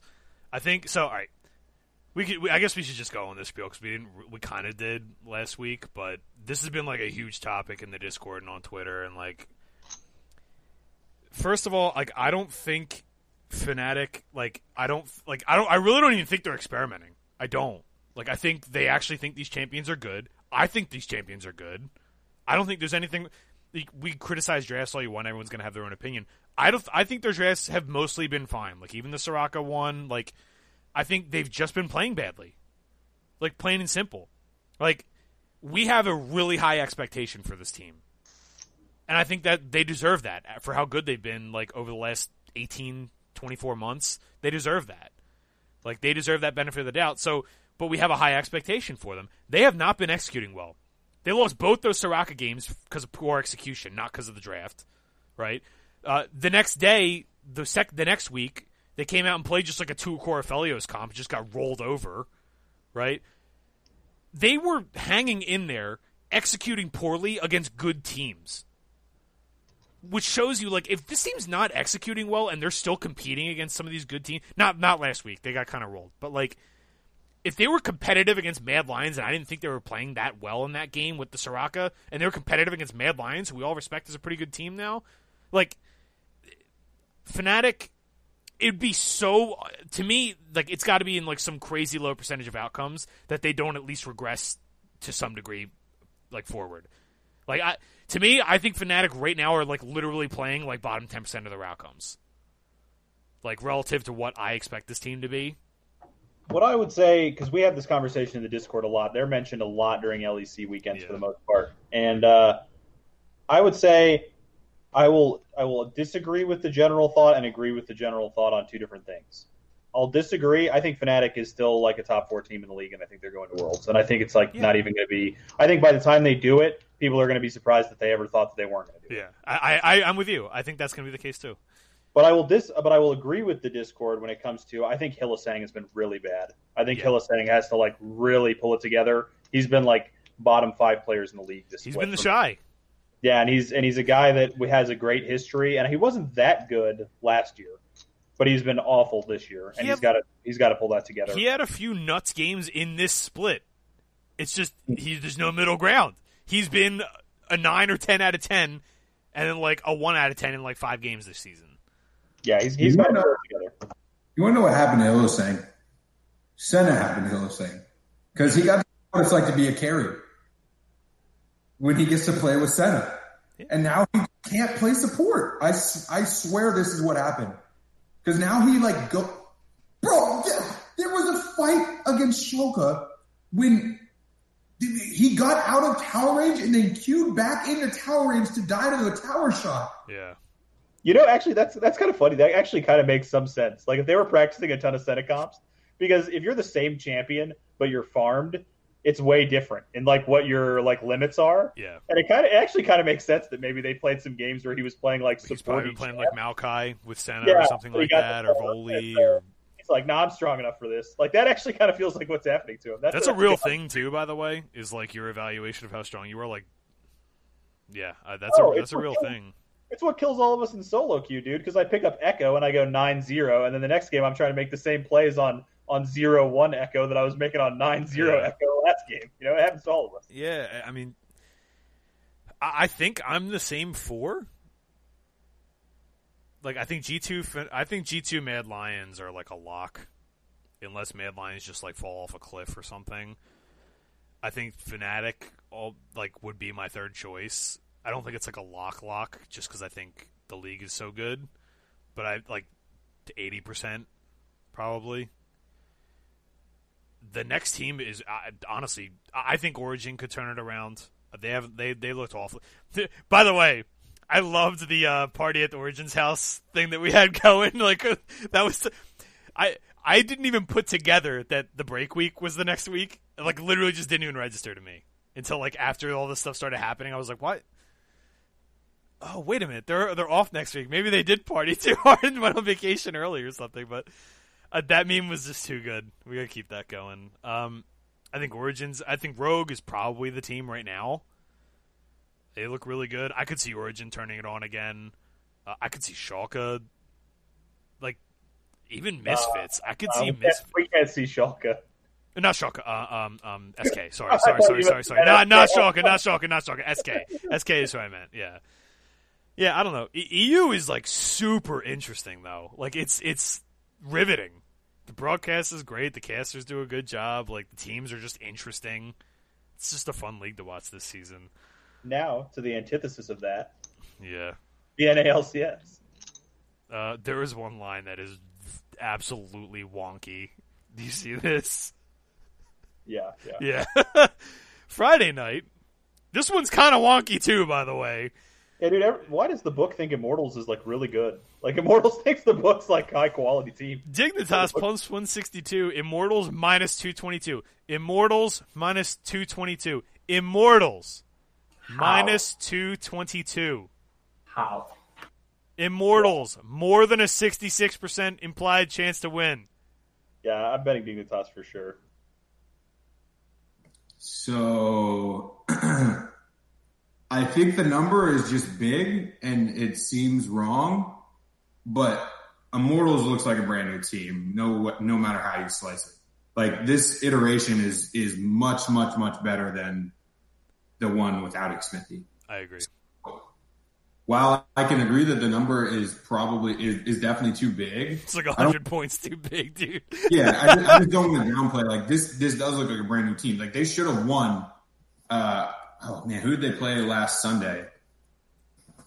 But they should have won their game. Like they threw both games this past weekend. Yeah, they should have beat EG. They 100% should have beat EG. Yeah, that game was weird. That game was really weird. Too. They should have beat TL as well. Yeah. So if they're coming off a 2-0 weekend of TL and EG, like I legitimately think you can make the argument that they were 60% or more to win both those games at one point. No, way more than that, dude. Yeah. Yeah. So, but if they're coming off the 2-0 then, instead of the 0-2, like, are we thinking differently? I'm not. I don't think their lineup's that good. I think they're benefiting from a few different things, I think, but I don't think they're going to be good at all. I still think it's just like even if they won both games, I still think 222 would be like way too rich. Their bot I can lane's see like Apollo 150. and Hakuho. I can't remember the last time Apollo and Hakuho were on a team that had like any chance to beat anybody. So Apollo and Hakuho are just like the classic journeyman. Like they they're really are. like they really are like better than almost everybody in Challenger. That's the problem. Is like Yeah, it's not even really an insult to them. They've just never been on a good team. yeah, Like, that is true. That's 100% true. Because like they've been pretty good over the course of their career. Like they're really like Apollo, especially been like really efficient. I'll text another one of these guys that's been like surprisingly good if you actually look into his play, but like just never been on a good team. I'm not calling these guys like elite carries or anything, but like they're way better than people think they are just because they've been on bad teams. Yeah, I don't give me Dignitas here. It's just this is like the ultimate hold your nose special, dude. Like this is like Yeah, Well, that was the other thing I was going to say. Dignitas looked good against C9. yeah. I like Dignitas' new roster actually a decent amount. I think their new roster is actually going to be. I think their new roster is better than Immortals' roster is. I don't entirely disagree with that. I don't think Smithy's that good, dude. I'm tired of the Smithy fan worship. I think Smithy's like super mediocre. By the way, isn't it just like directly on brand that Dardoch would just immediately like make me look like an asshole for defending him? Like just immediately. Like Yeah. Isn't that like the most on brand thing ever? Right? Like it's just I like also don't think Dardoch's very good for the record. No, but but, like- I like Phoenix, and I think Lorlo's been pretty good, and I like their bot lane anyway. Phoenix tilted off so hard. Phoenix looks like he hasn't changed a bit, by the way. Like just has not changed at same all. guy. He's like, oh man, let me force this TF ult in there. Oh no, I got a flash for it. Screw this. Like this. By the way, just a quick side note. What about that rookie TF ult today? Did anybody watch this? Up to the top lane when the Shy was like 1v4ing and Rookie just teleports up there like right in the middle of the enemy team. The Shy's already dead. I was like, come on, Rookie. Like that really made me feel like I understand their relationship in real life. Uh-huh. Like I've never met either one of these guys, and I feel like I know who they are now as people because I watched that play. They I was look like a married couple, dude. Like, just like If I was playing with my wife, I would do that TF ult. If It's I was playing with my wife, Wait, John, this is the new timeline. This is the new dank timeline. No, it's because they got rid of Leia. Remember, I told you last time his job was just to be there when they're about to die, so he dies instead. They need to do it for each other now. Ning is holding this marriage together. oh, man. Ning is giving up everything to keep this intact. That was really how I felt about that when I saw it. I was like, if I was playing with my best friend, I would never make that TP. I had to be playing with my wife. To make that TP. 100% I would make that TP with my wife. So that's how I felt about Dude, it. Like, by the way, Rookie in that game one, I don't know if you saw, like, Rookie played that game one just about perfect. Like, it's just like, everything he did in that game is like, it's an actual travesty that he lost that game. Like, found every possible window, blew like 6 flashes in 7 minutes or something. It was just like, what else does he need to do, man? Like, anyway, back to super exciting stuff. That's the new dank timeline, dude. I'm done. That's it. Someone's got to Photoshop this. 100 Thieves. Oh my god, this is too good. 100 Thieves plus 201, FlyQuest minus 278. Are you done with 100 Thieves yet, John? yeah, I mean, I was never really like all in on 100 Thieves or anything. No, but you thought they were like the 6th team, right? Yeah, I'm not in love with them, and actually, I've just been steadily gaining respect for FlyQuest for like 9 months now. Like every single Hands week, up. I just gain more respect for them every single week now, to the point where I actually think like maybe they actually deserve to come second last split, where I definitely didn't even think that at the end of last split. So yeah, I'm not going to bet this one, but I think FlyQuest is going to win. Dude, FlyQuest are like good. Like actually, They are good. they're just solid. Like they don't do stupid shit. That's why I love FlyQuest. They just do what you're supposed to do, and you have to outplay them. And if you do, cool. If you don't, then they just win. You know, like they are the guard at the door. You know, like they're the security guard. You know, in front of Cloud9's trailer.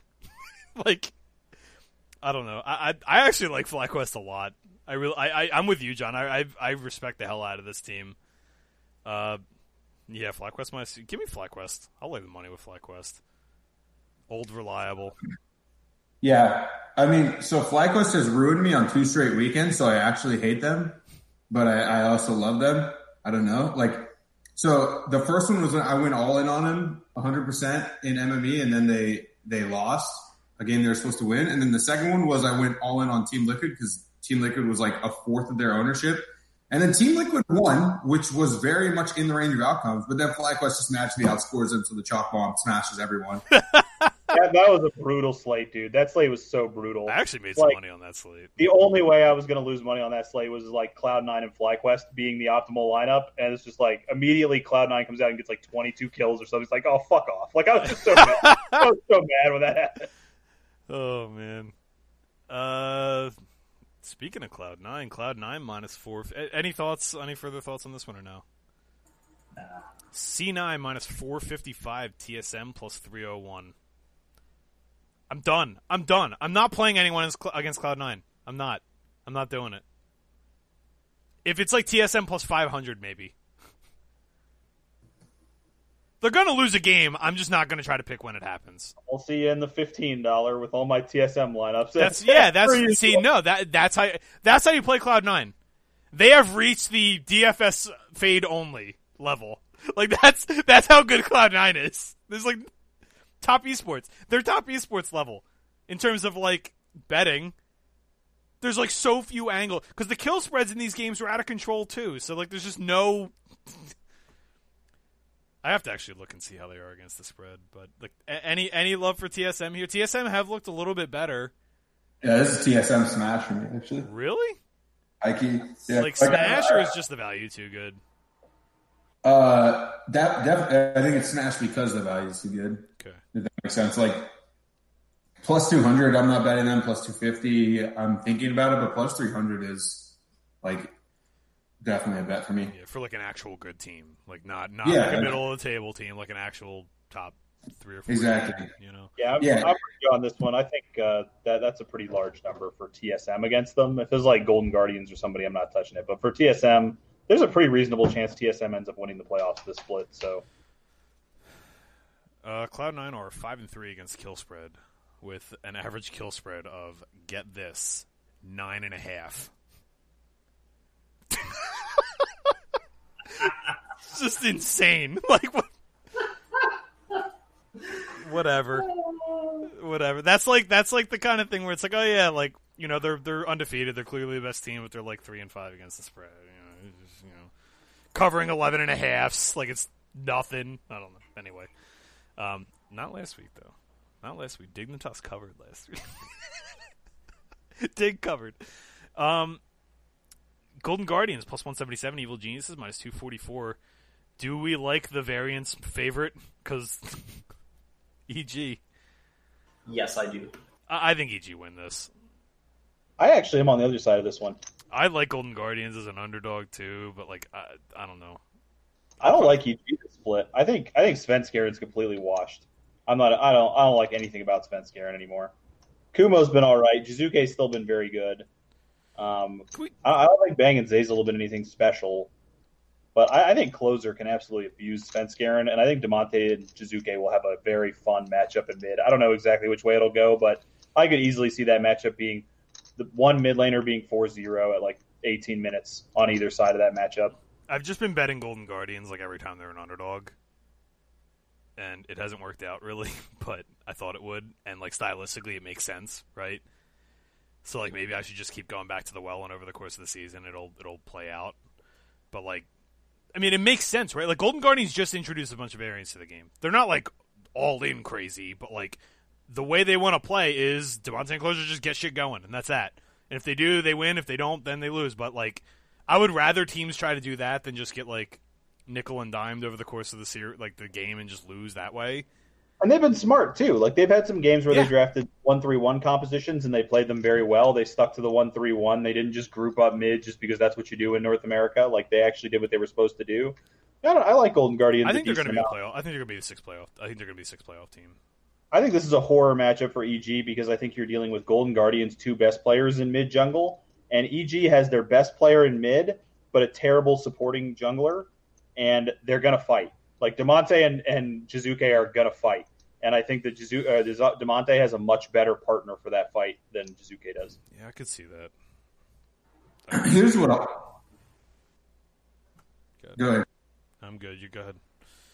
Yeah, go ahead, Josh. Sorry, I accidentally.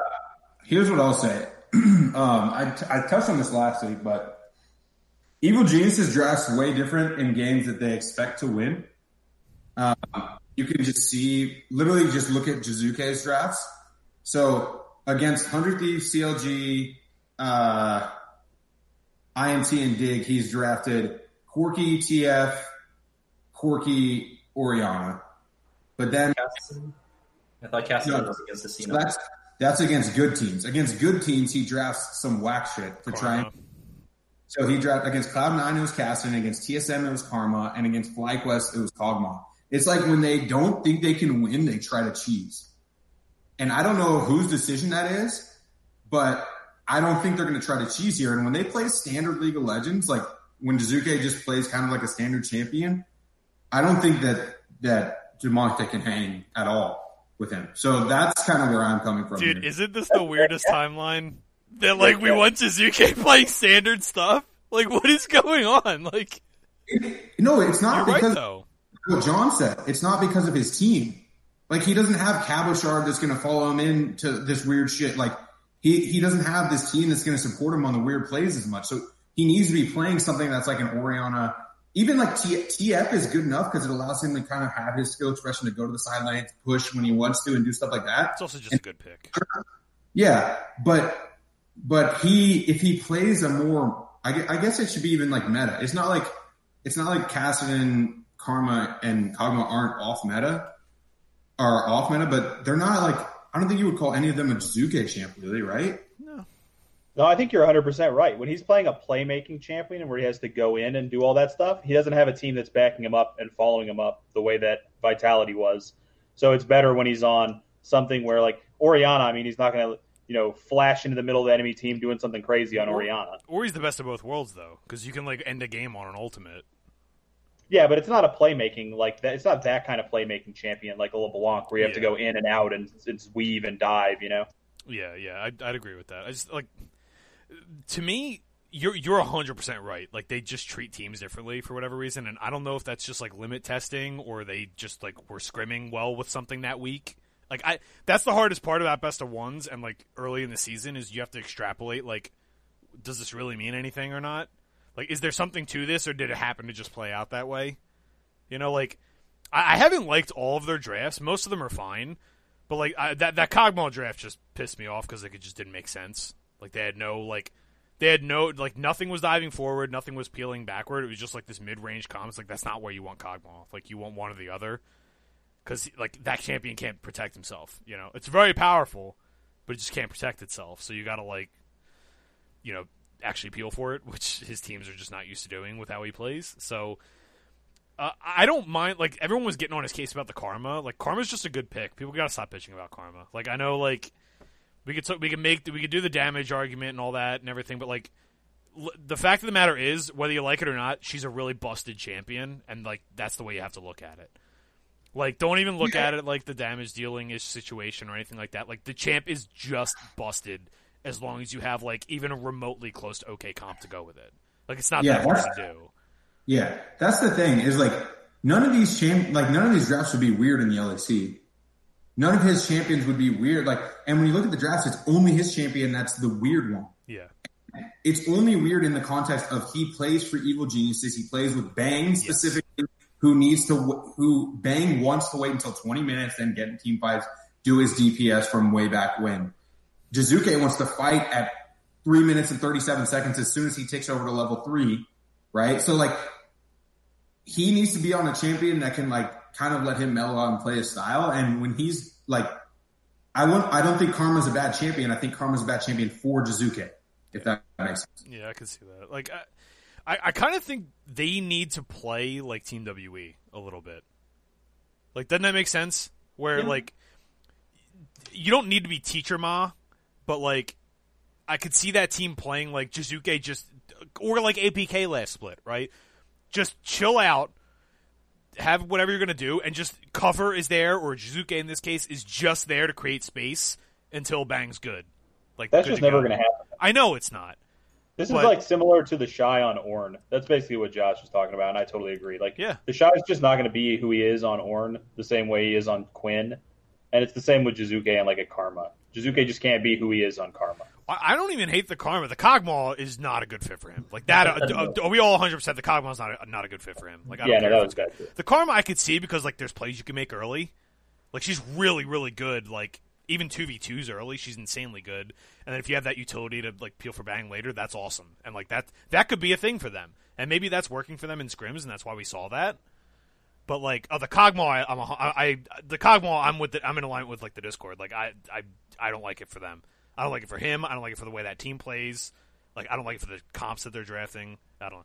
EG are weird because when they're playing straight up, I feel like they're good. Like they're second or third best team in the league. Maybe fourth with TSM in the conversation now. But like they're good. They're a good team. So it just the draft point's a really really good point. I know we spent a lot of time on EG, but like they're kind of a polarizing squad so far this split. Liquid. Another polarizing squad. Two of them here. Liquid, CLG. Liquid minus 233, CLG plus 169. CLG, this is my take on CLG. I think they're good. Mm-hmm. I think they're also being a little bit overrated because they were so like poor last split overall. And I think people are just excited for them to be like not terrible. And they're like overreacting a little bit. They were a big-time fraudulent meter. When you looked at their stats and their record, when they were like 4-2 or whatever, their stats were abysmal for a team that was 4-2. Yeah. So yeah, I don't think they're that good, but I don't think I'm going to bet this game either. 233 maybe a little rich for me. Yeah, I don't know. Liquid, something tells me Liquid are actually good, and they just don't. It's a spider on my wall. Sorry. Not a spider, it was a centipede. I'm surprised I caught that and that wasn't an ordeal, but anyway. Yeah, I don't know. Like, Liquid have had some real sketch games, but I also think that like that's probably not what they actually are. Like, they're just going to be better than that. Too rich though. CLG have been playing all right. Man, I know this is like always me. I just like CLG.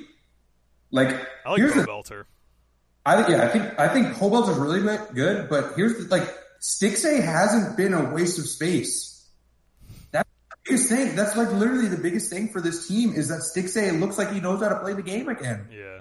Like, they looked good against TSM. Straight up, they looked good in that game. They looked really good. Ruin just got bodied early in the Ornn lane. He got bodied. And that cost them the game, but they were still really close to winning that game. Yeah, and TSM's pretty good. Like, yeah, they made a couple bad calls. We talked about it in the Discord. Like the Elder Drake, they just sent 4 to base to clear because they just had bad comms. Like their mid game communication is really bad right now, and we've seen that in multiple games. But like, I could definitely see them getting away with a win. I just 169 feels like a decent number. I think this price is about right for what that's worth. Yeah, I agree. Like just off the top of my head, I mean, I haven't dove into this one at all, but like this feels about right to me. Like, I'm probably not going to be on Liquid here. Like, maybe Liquid kill spreads, but, like, how much can I trust them when they're -1 and -2 or whatever, like, they end up winning games by? How about this one? Whew. FlyQuest minus 833. There's some respect on the name against Dignitas, plus 452. It seems like it's just more disrespect for Dignitas, because they're lying against Immortals and now this. Like, am I really betting Dignitas twice this weekend? I don't know if I can do it in the FlyQuest spot. Go ahead, Chris. They're just like too fundamentally sound. Like they're not going to make the same stupid mistakes other teams are going to make. It's tough. Are they pricing them with the Lorlo, Dardoch, and Phoenix, expecting them to continue playing this weekend? I would assume so. Yeah. And man, for a best of one though, this is super tempting. I would pick one or the other Dignitas. I wouldn't try both. Yeah, I kind of like that. I don't know. It just feels wrong doing both. I don't know. Immortals plus 160, TSM minus 217. TSM. Although on these Sunday slates, when we look at it from a DFS angle, you always sort of want to play the opposite team of TSM because somehow they make a game much harder. The Saturday-Sunday splits? I don't know what it is with TSM. It's like they smash in their first game, and then somehow they make these easy games look so much harder than it needs to be. Are they the Ben Roethlisberger of the LCS? I've been trying to tell you they play down to the competition. Oh, dude, that's even more. Oh, my God. That's on brand. I'm a fan of that. The TSM Steelers. Any love for Immortals here? No way. Not even close. 100 Thieves getting 608 points against Cloud9. I'll see you in the $15, boys. That's the new meme, by the way. 100 Thieves lineups coming through. Any comments? Questions? John's name with someday at captain. I liked what they were doing on the broadcast last week, like over-under towers destroyed against Cloud9 and stuff like that. Like, 27-minute total. At what point does Cloud... I don't even think they're going to. I was like, at what point are they going to start clowning around? I was like, I don't even think they're going to. I think they're just going to obliterate this region. That's one thing that's been wild about them is they're not doing the G2 thing. I love where they start it. getting trollier. They're just like, love it. We're just here to fucking kill everyone. I think they should do that and start talking shit. Like, just be like cold-blooded killers. Just be a machine and then also talk some shit. Like Ivan Drago. Yeah, like literally just infuriate this region, because if that's what it's going to take, then goddammit, be our heroes. Like, I love this team, man. Just keep dude, be like old T1. Just like another day in the office, like it was nothing. Like every single time. It was like just a bunch of machines, man. Golden Guardians plus 182, Liquid minus 250. Another GG underdog spot. Nah. Not for me. I'm not a believer in Golden Guard. I know you guys are pretty high on them. I actually just think they're super fraudulent. I don't think they're good. I just think they're like a decent underdog because they're actually going to like throw some punches early. And like if they could snowball a lead off one of them things, like I don't know. I think the way they play, like I like teams that play that way rather than just like stock standard. Like I'd rather have an up-tempo underdog than just like a scaling underdog. I know a lot of people think the opposite, which I respect and understand, but I don't know. I think like against good teams, you're basically like betting on them to beat themselves if you're playing scaling against them, which is like not what you want to do. But sometimes it happens. I don't know. Last game, CLG plus 197, Evil Geniuses minus 278. Mr. CLG fan? Yeah, let's pick a week. CLG, money line. Boom. I like it. I guess we'll just transition to pick of the week. So why is that your pick of the week? I mean, it's that number. Okay, so first off, comparative value, like CLG plus 187 versus EG or CLG plus 169 versus Liquid. Liquid is better than EG, so that already tells me there's a misprice. And second off, I think that CLG and EG will be competing for playoffs with probably Golden Guardians and I don't know, because those are like 5 through 7 right now is Golden Guardian, CLG, and EG in my brain. Wow, you don't think you really think EG is like definitely not top 4? Yeah, FlyQuest, CSMTL, C9. Which one do you think they're better than? Shit, actually, the more I think about it, yeah, you're right. Okay, I'm in. Yeah, and so just all again, right, like, you convinced me. Yeah, so just comparative value for me. I mean, that number's just too big for me. I'm sure I'll get burnt, but I don't know. The number's way too big in my opinion. All right, well, skipping around a little bit, but last week I had E-Star plus 153 against V5. God damn it.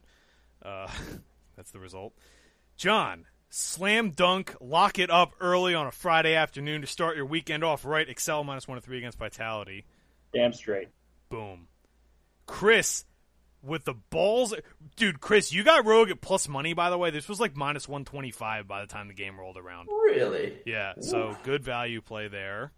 Yeah, Rogue look outstanding. I like them. Josh, Mad Lions minus 280 against Misfits. I was with you on this one. I got crushed on this. I feel you, brother. I feel you. That should have been the lock of the weekend. Yeah, and right? Makes Europe interesting at the very least. Like in a non-LPL way, right? So, this week, so Josh is on CLG plus 197 against EG. Chris, you liked... It's more I hate RNG than I like EDG, so we'll go with that. Yeah. Anytime I try to bet on RNG, DFS or betting, it just doesn't work out well. Got it. So John, so EDG plus 125 against RNG. John, what do you think? What do you got here? LGD minus 1.5 against OMG, the dregs of the LPL, arguably the worst team of all time. LGD minus 1.5. That's what I'm taking. It's going a little bit far, don't you think? They're worse than the Shy. They're worse than our Discord thinks the Shy. Oh my gosh, you made me choke. Oh man, dude, this is maybe a weird cop out. If I'm gonna take the plus 1.5, I'm taking the money line, right?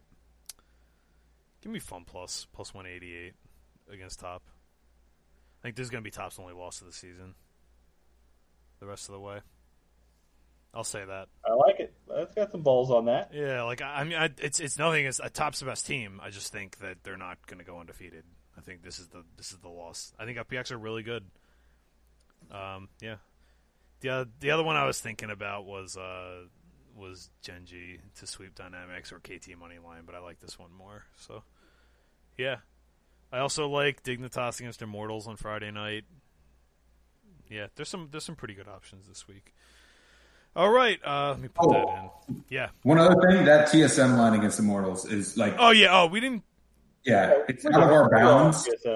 Yeah, it's out of our bounds for pick of the week, but everyone should bet it. It's free money, I think. TSM minus 217 against Immortals. Did I not say that out loud, or did I just gloss over it? Because that's egregious. That's egregiously mispriced. You mentioned it. We were just all on the same page, so it didn't get a lot of talk. Yeah, that they should be minus 400 minimum, right? That's just an obscenely wrong line. Yeah, I just wanted to make sure because people should know that is basically a cast pick of the week. It's just we don't want to do anything. That's shoebox bet. All right, yeah. So that's going to be it for us this week. Anything else on the way out, guys? We good? We haven't done sign-offs in a while. We got sign-offs. What have you been doing outside of League this week? Let me think about it for a minute. I'm sure I can come up with a sign-off. It's just been working, man. It's been working nonstop. When League is your work. yeah, it's been kind of crazy. Everything. So I'm in Jersey. Everything's starting to open back up again, which has been a little bit. It's kind of odd. Took my dad out. Me and my brother took my dad out to dinner. It was the first time any of us have been anywhere, in 4 months. So we went and sat out. This place had outside basically. It was set up a patio, and they wipe everything down after every person comes in, and everything's in takeout. It was a little bit weird, but it was actually kind of weirdly relieving.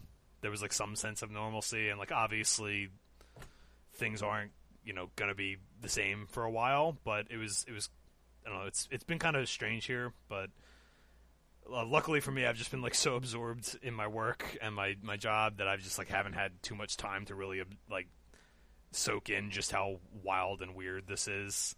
So it was just kind of a weirdly eye-opening experience that I never thought I would miss that much, but I did. And it was fun. I haven't really done anything since. A lot of stuff's closed back up again already, but yeah, I don't know. It's been kind of a wild ride here, and just got to kind of take it a week at a time. And I'll say just trust experts on stuff. You can believe all you want about conspiracy theories and all that, but just in general, trust the people that know what they're doing to do their job. That segues right into kind of what I was going to talk about, which is I saw a post on Twitter this week that got the biggest yes, thank you from me ever, and it was a guy asking a German citizen, why aren't Germans patriotic? Why do you guys not have patriotism over there? And the German guy said, we do have patriotism. We just believe that patriotism is caring about your country and the people in your country and wanting them to have happy lives, not putting a flag on the back of your truck. And that is 100% how I feel about where America's gone wrong recently. We forgot that the whole point of our government and our country is to care about each other and take care of each other. Everybody hates everybody so much. And it's not even one side or the other necessarily. It's just everybody hates everybody so much. We forgot that we're supposed to be trying to make a better life for everybody around us. And that's the whole goal here. It's not to like kick half the country out and then live in our utopia. It's just to make everybody's lives better. Yeah, So, hard to agree with that. Like, be good to people. Like that's. How many times has that been like the sign off, right? Like, just be good to one another. Yeah. Like, go ahead, Josh. Yeah, no, you're good. That's a pretty good transition to what mine was, which was like you need to actively try to be empathetic. Because like I grew up and I was like very much so like, I think everyone's like, John's talking about it too. Like when you grow up, you're kind of like a selfish person. Like you just want to get wherever you can go. But then like life happens and you realize that like there are other people in this world besides you that matter. And like, if I have to make, like we all make sacrifices every day for our family, our friends, et cetera, like I'm sure that there's someone in almost everyone's life that they would do anything for, right? So like, if you feel that way about some people, like just take 1/1,000,000th of that empathy towards random strangers that you don't know. And like, just always try to understand. Like not everything, something I've had to learn is like, not everything needs to be an argument. Just trying to understand where someone's coming from. And even if you disagree, just say, okay, I get where you're coming from. I disagree because of X, Y, Z, and we don't have to come to an agreement.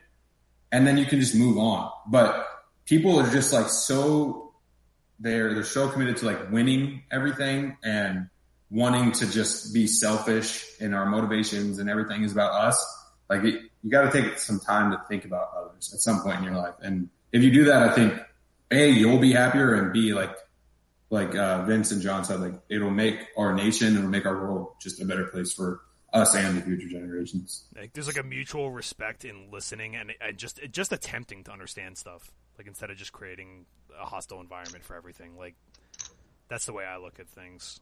If you honestly, like, you shouldn't have to do this, but if you honestly think that you struggle with this, like with empathizing with other people, you shouldn't have to do this, but just imagine whoever you're talking to as somebody that you know who you love.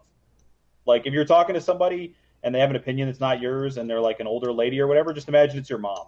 Like you can disagree with your mom without calling her all kinds of heinous names and telling her to kill herself. Yeah. So do that for other people as well. Just because they have a different opinion from you, you don't have to, just go off the deep end at them. Yeah. All good stuff. My sign-up is, be glad that none of you live in Florida. Yeah. July in Florida.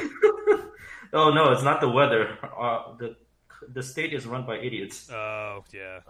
I didn't even think about gosh. that. I didn't even think about that aspect of the climate. Well, Texas isn't much better, Chris, if that makes you feel better.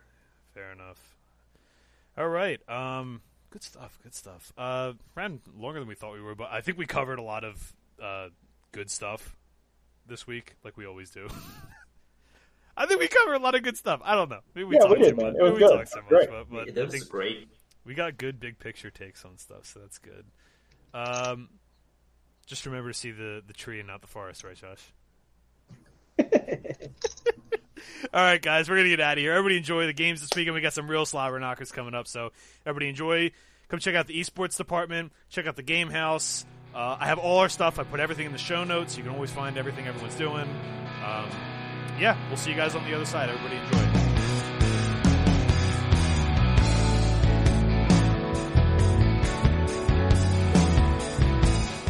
The Gold Card podcast opening theme is Clouds by Harvey and the Hendersons. The closing theme is Wasp in a Hat by the Tea Club. Subscribe to the podcast on iTunes and Podbean to never miss an episode.